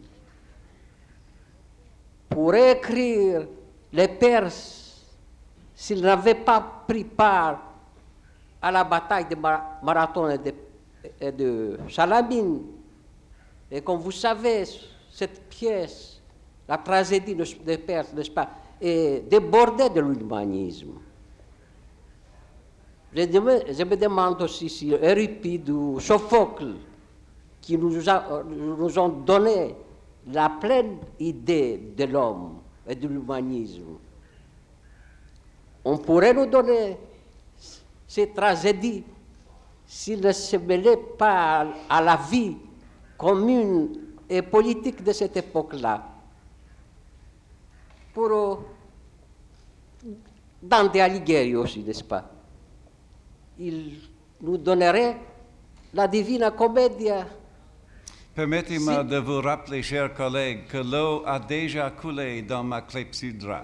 Oui, Chairman, mais il ne faut pas oublier que j'ai une double carte d'identité. Poète d'une part et d'autre part homme politique. Alors, laissez-moi quelques minutes encore et je finirai, n'est-ce pas? Alors, Dante Alighieri aussi, il était un politique et pour ça il a écrit la Commedia. Hugo, Lamartine, on a écrit des œuvres pleines d'humanisme car il s'était mêlé à la vie politique. Et pour finir, n'est-ce pas, et pour venir à nos jours, étant donné que vous faites appel à la clepsydre, je voudrais vous dire qu'aujourd'hui, que l'écrivain est entouré de l'étatisme national et de l'étatisme mondial, il faut prendre part à la vie commune, il faut lutter pour le bien, le bon de l'humanité. Il faut créer urbi et orbi pour la paix mondiale. Parce que sans la paix, n'est-ce pas, est-ce possible qu'il reste la culture et que le poète peut chanter? Alors, pour finir, en conclusion, je crois que l'œuvre littéraire et l'écrivain ne perd rien, au contraire gagne quand ils sont influencés par les milieux sociaux. Suffit que leur guide et la sensibilité qui les mène au lyrisme social, car la sensibilité, l'humanisme et le lyrisme social et les triptyques de la littérature, et permettez-moi de vous dire que c'est aussi le credo d'un poète et d'un homme politique qui a la qualité du député d'Athènes. Je vous remercie, Mr. Kutsukera.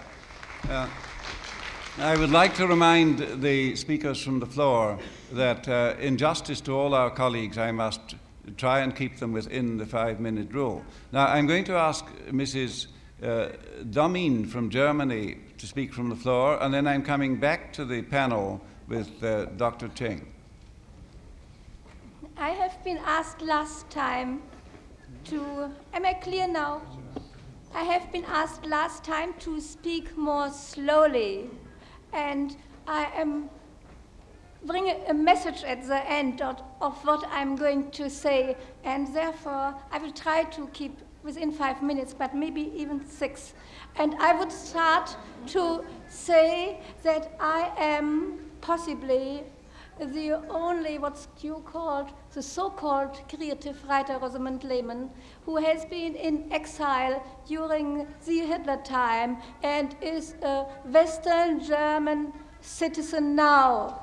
And therefore I want to say a few things that no other German writer can tell you. But first I would like to narrow the gap between the committed and the non-committed writer, because I think we, all of us, have more or less the same task. And I should like to quote a line that's been quoted by an Eastern German delegate of Brecht. That is, what a time we have to live in when to speak of trees is almost a crime. And I should like to quote against it a line from a present-day German poet, Günther Eich. And he said, "Who should like to live without the consolation of trees?" And I should like to quote Gabriela Mistral, who has done so much for Chile and whose poems are not political.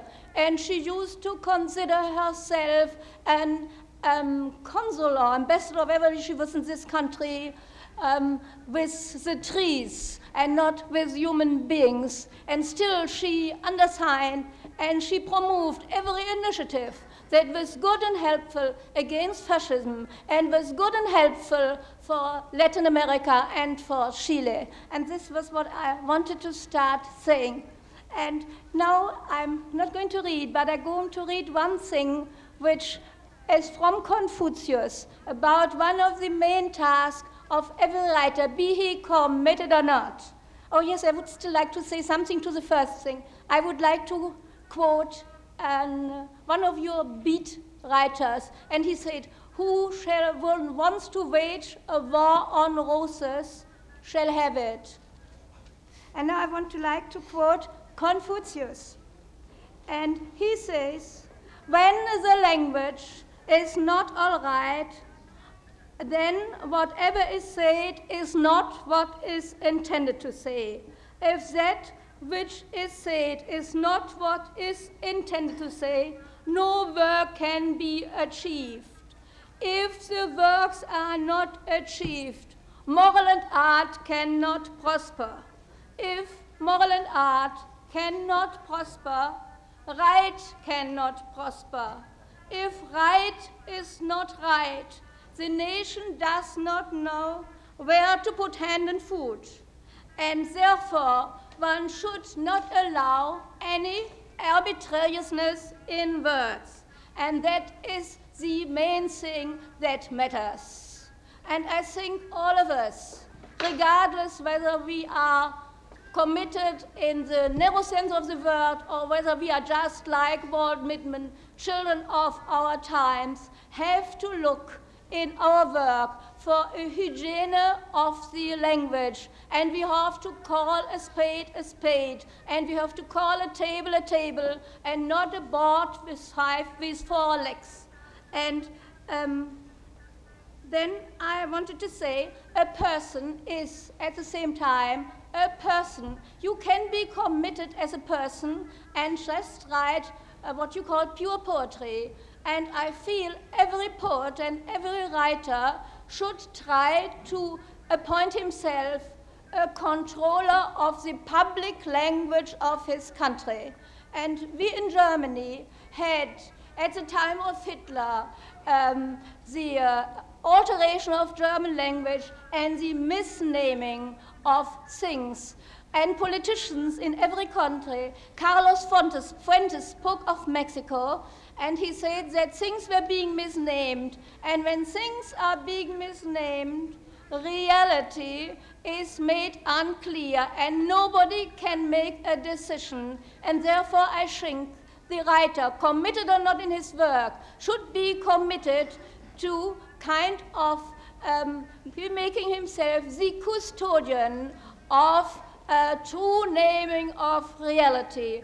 And I should like to say that the chairman of the German delegation, with whom I disagree on many things, is a co-editor of a Dictionnaire of the Wörterbuch des Unmenschen, a dictionary of the, how would you say, a dictionary of the language of the anti-man, or of the unhuman. And, but we have this language going on all the time. And are you confining it within the no, agreed time? Please. Okay. Hmm? I didn't think the writer should. No, I have still something very important to say. Can I? Well, within half a minute, please. This is very difficult. I want to say something. I feel you have been speaking about writers being in jail.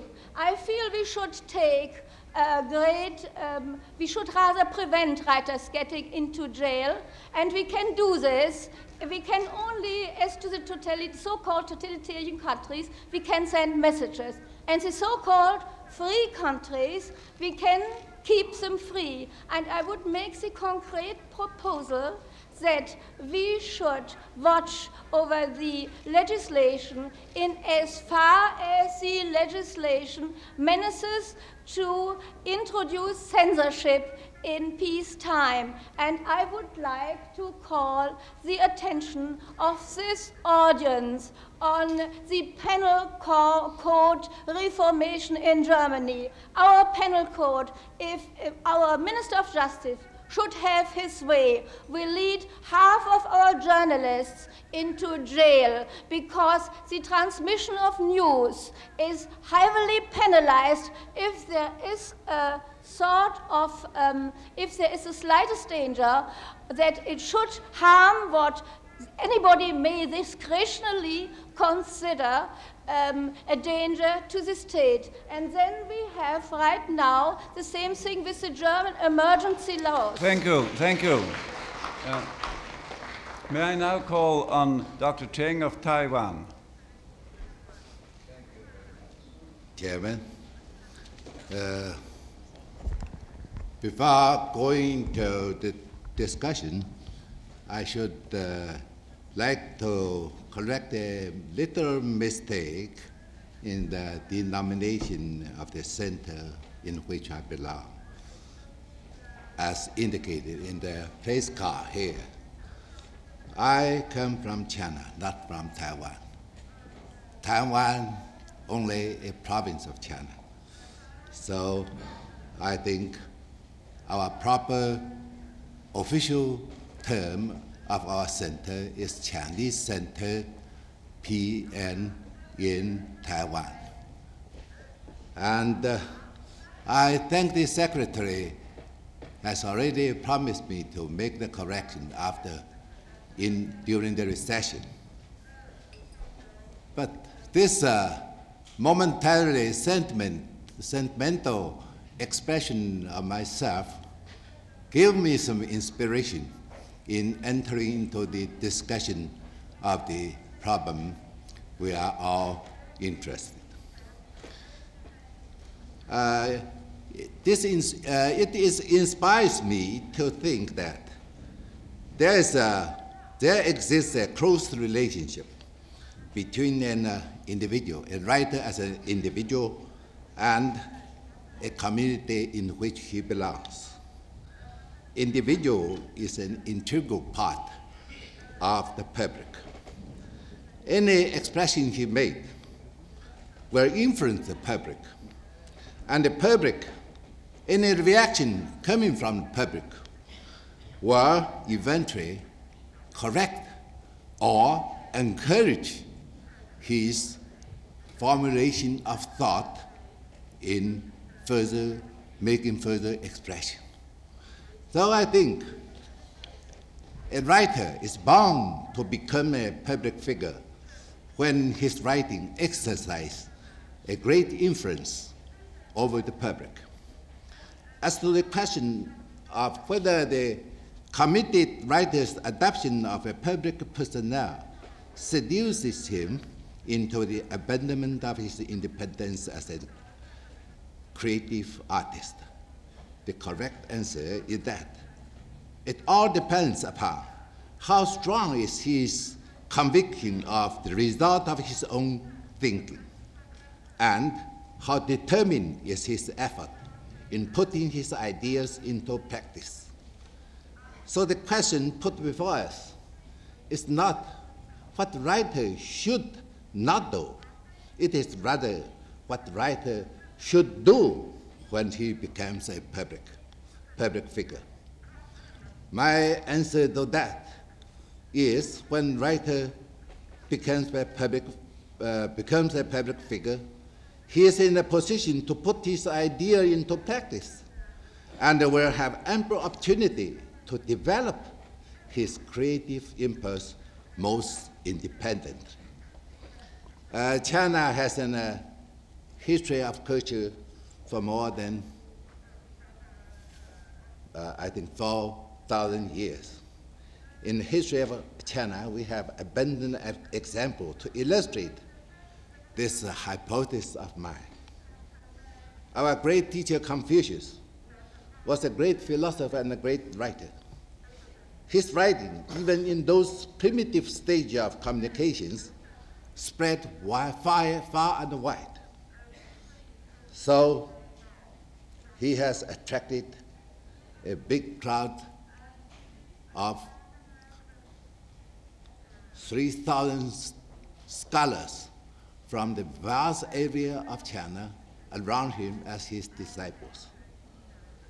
Confucius had no intention to become a public figure, but his writing exercised such a great influence over the public that automatically he becomes a public figure without his own knowledge. With such a reaction from the public, Confucius was assured of the fact that his idea will be realized, and his conviction of the result of his own thinking is thus strengthened. No one would make the presumption that Confucius as a public figure will be seduced into the abandonment of his independence as a creative artist. Permit me to make a prominent member of my own family, excuse me to go into personal thing, but it's a great writer. The man in my mind is General Zheng Guofan. Zheng Guofan was a commanding general who succeeded in suppressing the Taiping rebellion in Qing dynasty. He was a writer, a philosopher who could apply his philosophical ideas into practical military operation, and thus became an indispensable public figure without his own initiative.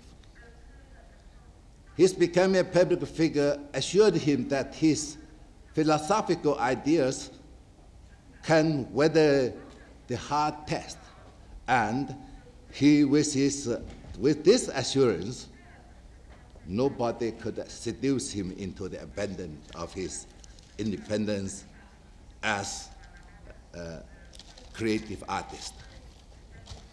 Now, ladies and gentlemen, I admit that the creative impulse is the main power behind great writing.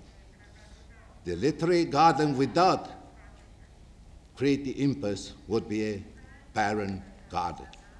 And yet today we find our impulse either contested or suppressed by other forces.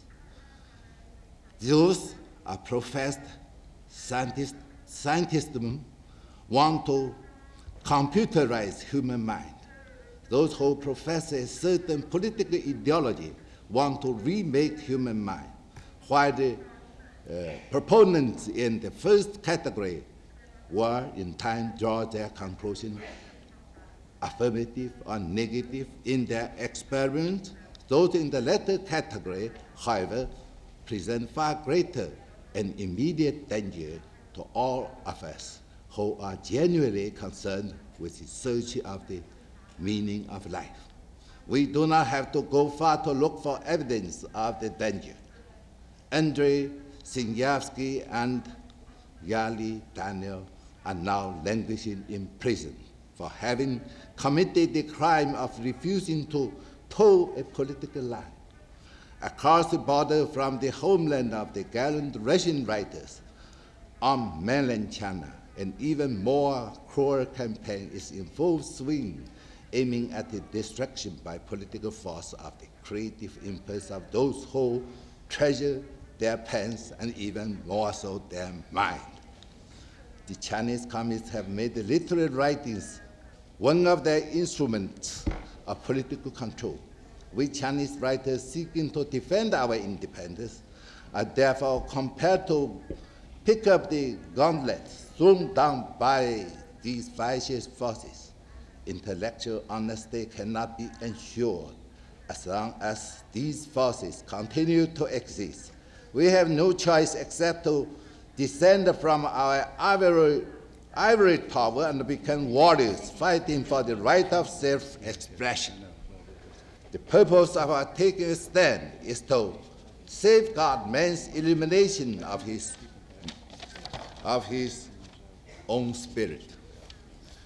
Mr. Chairman, I've made a written report briefly on how the Chinese communists have been suppressing and destroying the creative impulse of the writers on China mainland through a series of literary purges. This report now has been placed on the desk in the lobby. Ladies and gentlemen, if you are interested in knowing the present condition on China mainland, I welcome you to pick up a copy in the lobby on the desk over there. Thank you. Thank you. Thank you very much. It is a great pleasure to be reminded of the antiquity of Chinese contributions to literature and the wonderful fact that Confucius should have had far more people than are at this Congress participating in his current thinking. Now I'm going to call on our international president, Mr. Arthur Miller, to contribute his thought.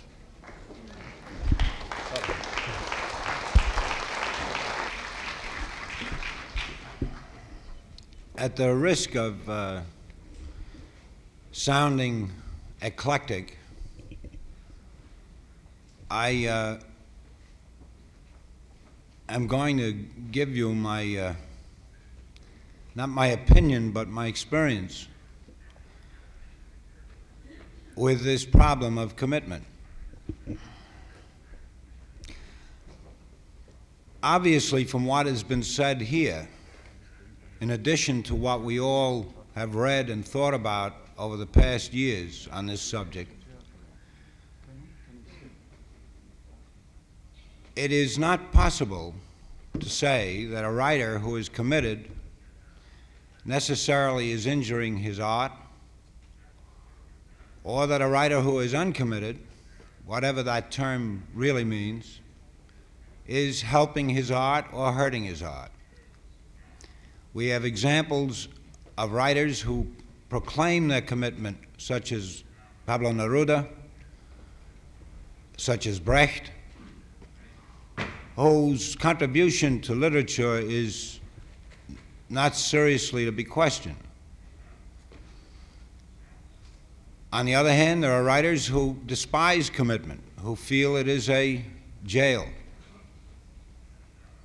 And they have contributed enormously to literature. So that something is wrong with the question.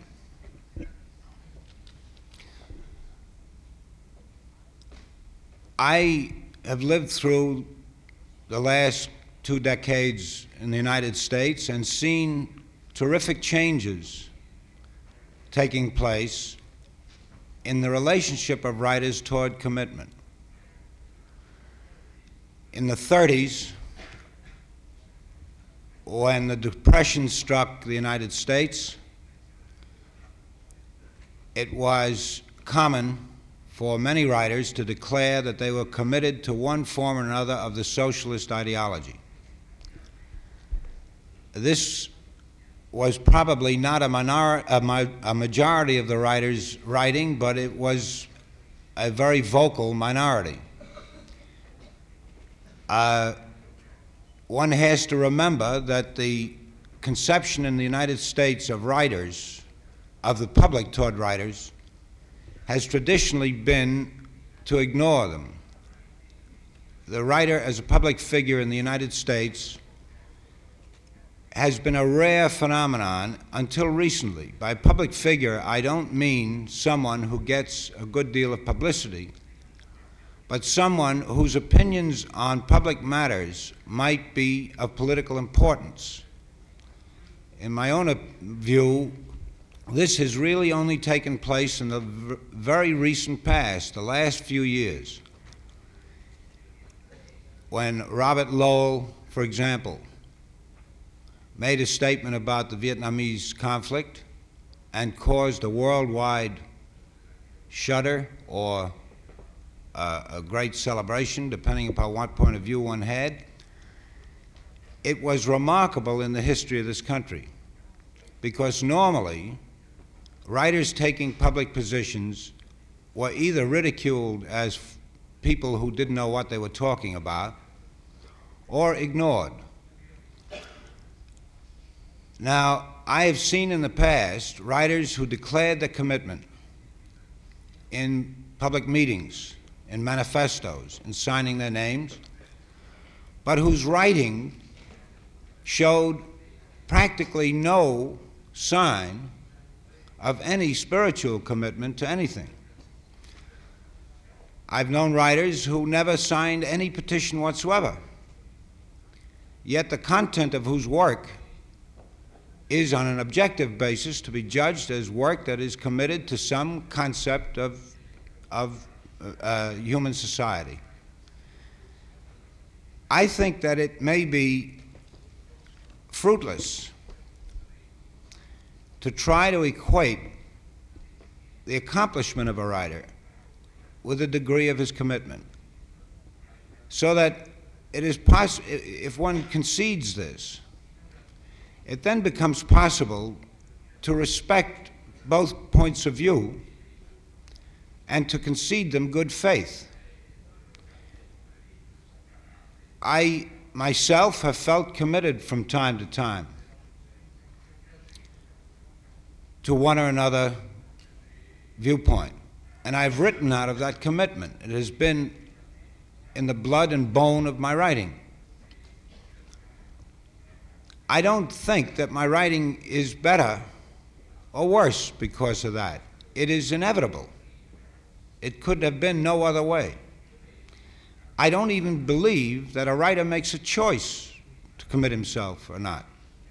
I think there are those who are so tuned into society that they are swept by their vision of what is wrong in the world. They are swept to say something about it. They are impelled to support or attack in their work. And this can no more be a factor in criticism of their work than the color of their eyes. In other words, I would like to eliminate the word must from this category. There is no imperative about it. Having said that, I'll go on to seem to contradict what I've just said. I do believe that at any one moment, the reader, the audience in the theater,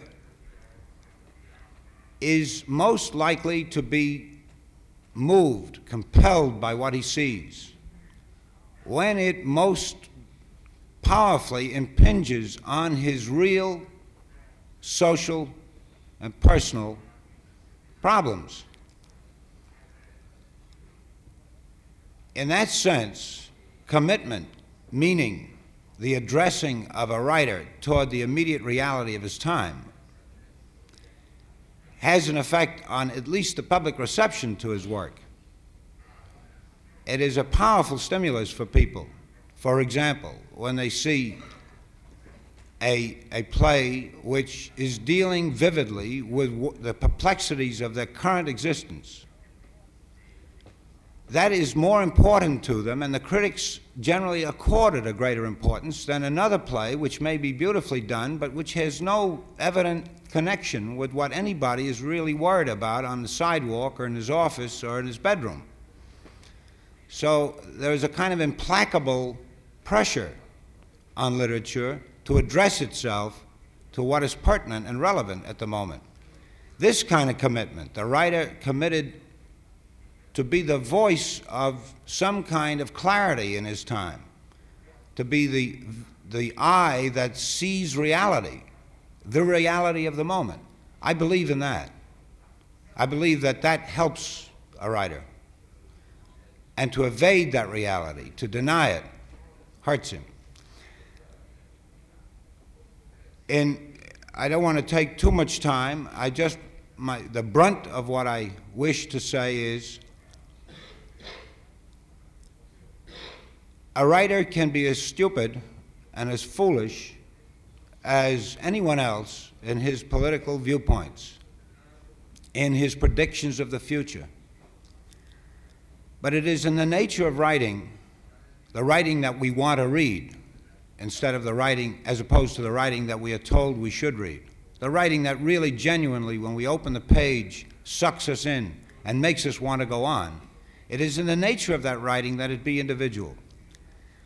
We, in political life and economic life, public life, we are being assaulted by conventional viewpoints. People generally are saying what they think should be said. We are all victims of politeness. We are all victims of standardized concepts. It seems to me the role of the writer is to speak from the genuine center of his soul, which is difficult. It is nearly impossible to do. And that's why it seems to me literature has any value at all, finally. It's because we need a naked, naive, genuine response to reality. And it's only in literature, it's only in the drama, that we can hope to find it. The writer who is led into himself by his commitment, the writer who is enabled to approach his inner spirit by his commitment, is helped by that commitment. The writer who is led away from himself by his commitment is hurt by it. Thank you very much.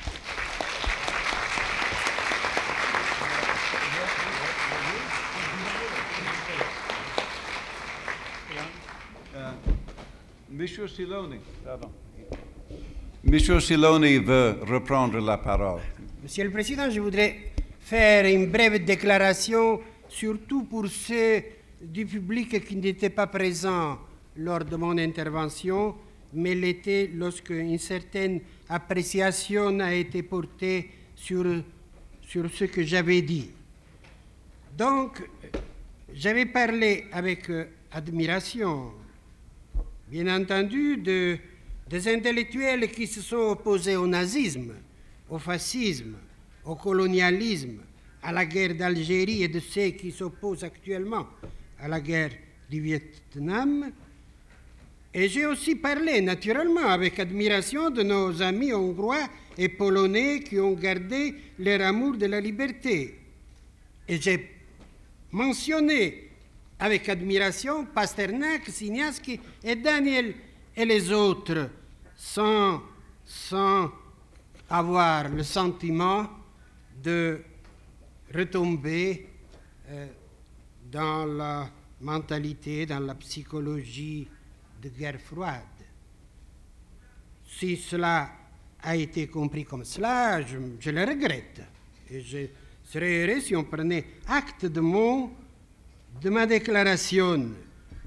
Je me permets d'ajouter que sitôt qu'on prononce le mot Pasternak, on croit que c'est de la guerre froide, eh bien, celui qui croit cela, il est lui-même prisonnier de la mentalité de guerre froide.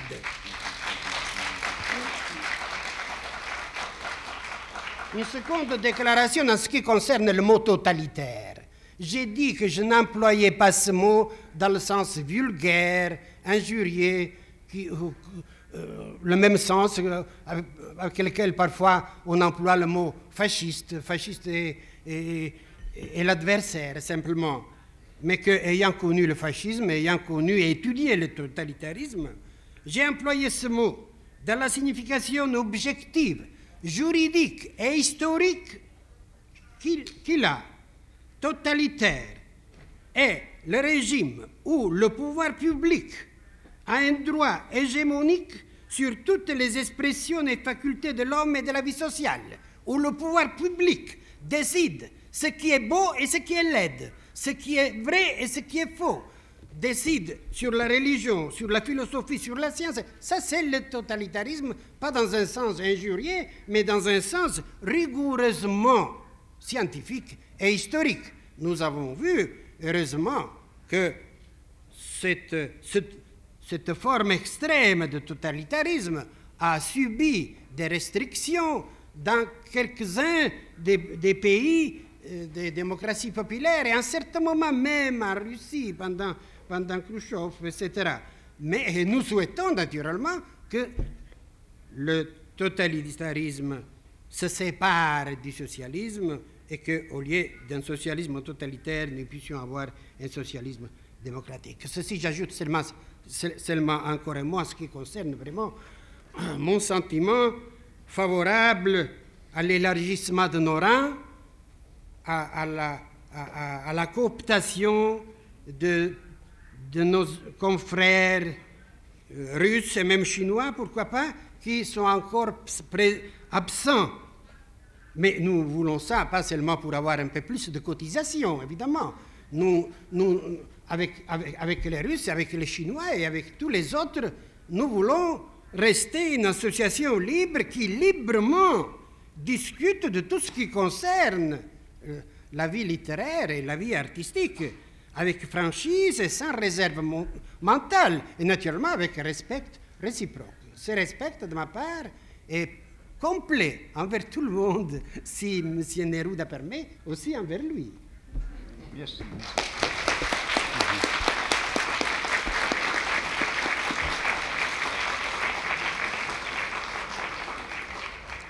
I would like now to call on Mr. Daniel Bell to say a few words or however many words he likes in pursuing the discussion, and then I'd call on Mr. Franz Theodor Chokor to come.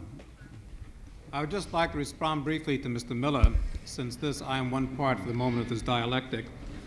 I share most of what he's saying about the writer, but I would simply like to make this simple distinction. Perhaps it's my trait to make distinctions and the writer doesn't. I think it's important for the person to say, yes, I feel the truth, I see it, and I must speak it. But when he talks about the naive response to reality, which is in a sense what a writer can do out of his feeling, one seems to me has to make this simple distinction, that a writer both expresses and the writer affirms. What he expresses may be his naive response to reality, and that may be his own truth as he sees it. But affirmation is a judgment, and there's always a distinction between, therefore, a judgment and an expression, as there is a distinction between knowledge and opinion. One can express opinion but not have knowledge. And it seems to me that most often writers tend to blur the problem of what they're doing. By thinking they're expressing, they're also affirming, but quite often they lack, it seems to me, the intermediate problem of having that degree of knowledge, or having that degree of judgment, or invoking that aspect of mind, which is also necessary in making the kinds of judgments they make.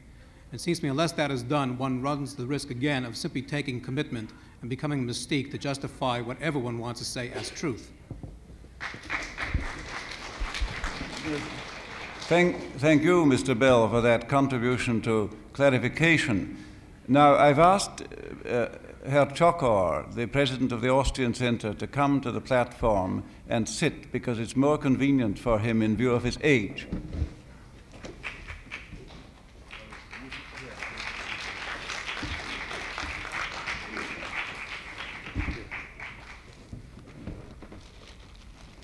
Mr. Chairman, ladies and gentlemen, please first, I beg your pardon for my bad English, but I am an Austrian blend, mixed from all peoples from the old empire, and writing in German, but not so sure to write.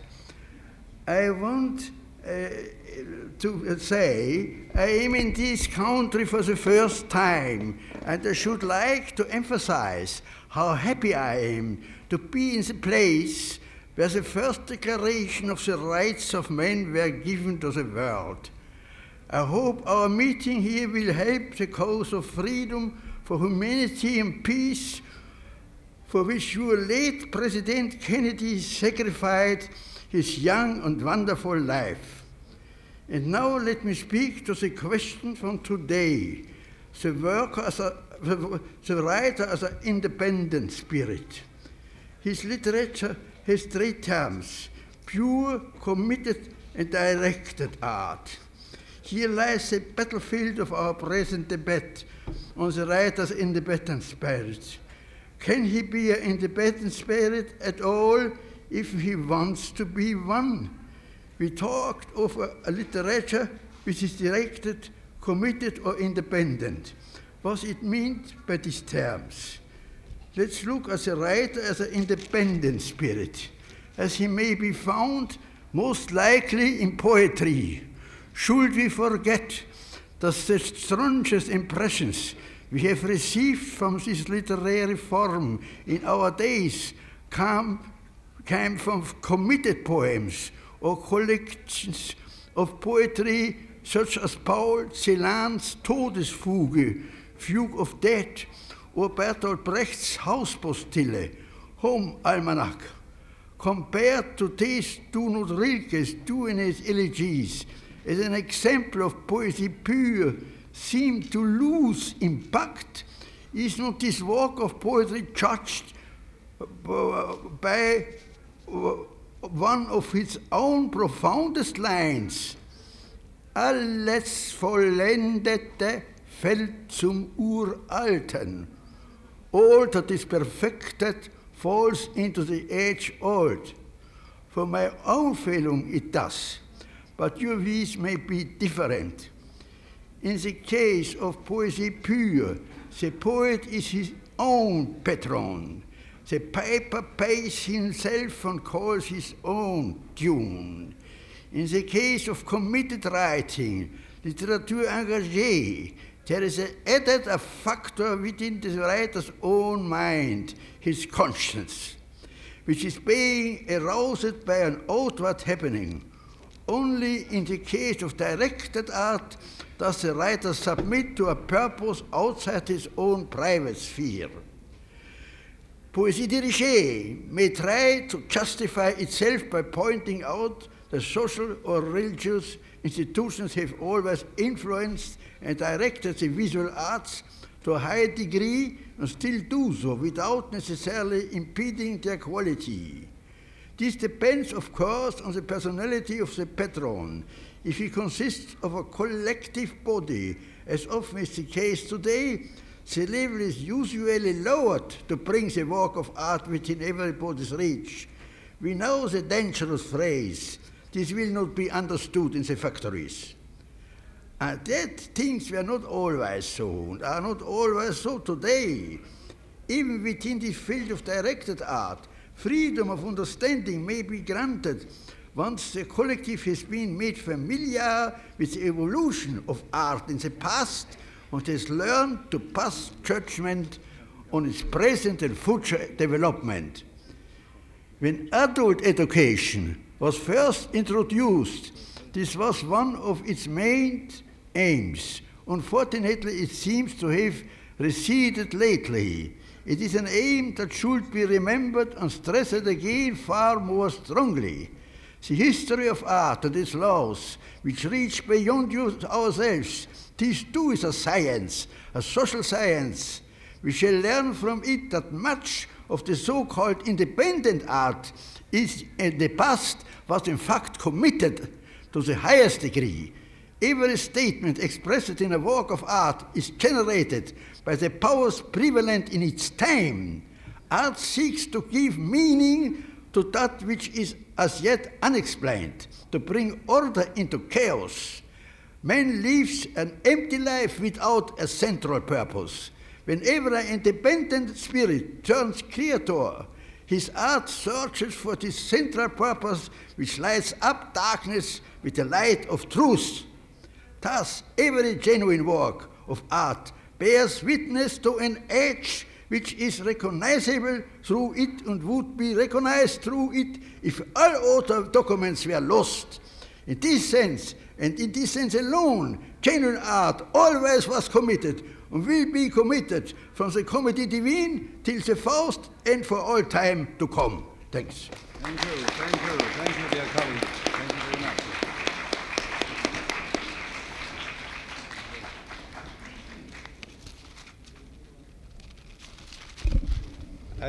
I thank Mr. Chokor for his most inspiring address. I remember the first Penn Congress I ever had the honor to attend in 1947. I had the pleasure of meeting Franz Theodor Chokor, and I many times met him and heard him, and I think it's a great privilege that he should be able to, that we should have been able to hear him again here today. Now, I'm asked to bring this session to a close just after one comment from a member of our panel. The panel will be slightly differently constituted in the afternoon, and I shall call on colleagues who have not spoken this morning to open the session at 2 o'clock. And I also have a good number of names of colleagues from the floor who will address us during the afternoon. Now I give the word to Mr. Dundullard for a comment. Very short, Mr. Chairman. My distinguished neighbor, the British novelist Rosamund Lehman, had made a plea for the silent writer. And I do not wish what I said in this morning's session to be misunderstood, because I think the greatest of virtues must be tolerance, the only virtue that can hold together the pen club. And now, because I am such a heavily committed writer myself, I now would make a plea for the kind of writer who doesn't even fall in the two classes which our international president has distinguished, but the man or the woman who never signs a manifesto and in whose work you can't find a single trace of a commitment. Again, I would give an example, because all theory is like barren leaves, as Goethe said. During the war, when almost the whole of Holland suffered heavily, our most promising young poet, Bertus Afjes, just pulled out of the city of Amsterdam, where there was famine, and he went to the north, and in a farmhouse, being well fed and unconcerned, he wrote the most wonderful poem that we possess in modern times in the Dutch language. He has continued like this. And there are other people like this. Perhaps they aren't even members of the pen club. They are just the starry-eyed poets. And if that race should die, the poets and the mystics, we are completely lost. Perhaps they are not, as a lot of the distinguished members of the panel here and in the audience, perhaps they are not the salt of the earth, but they are the angels, invisible to us, who Robert Blake saw in the eternal sky. Thank you. Thank you.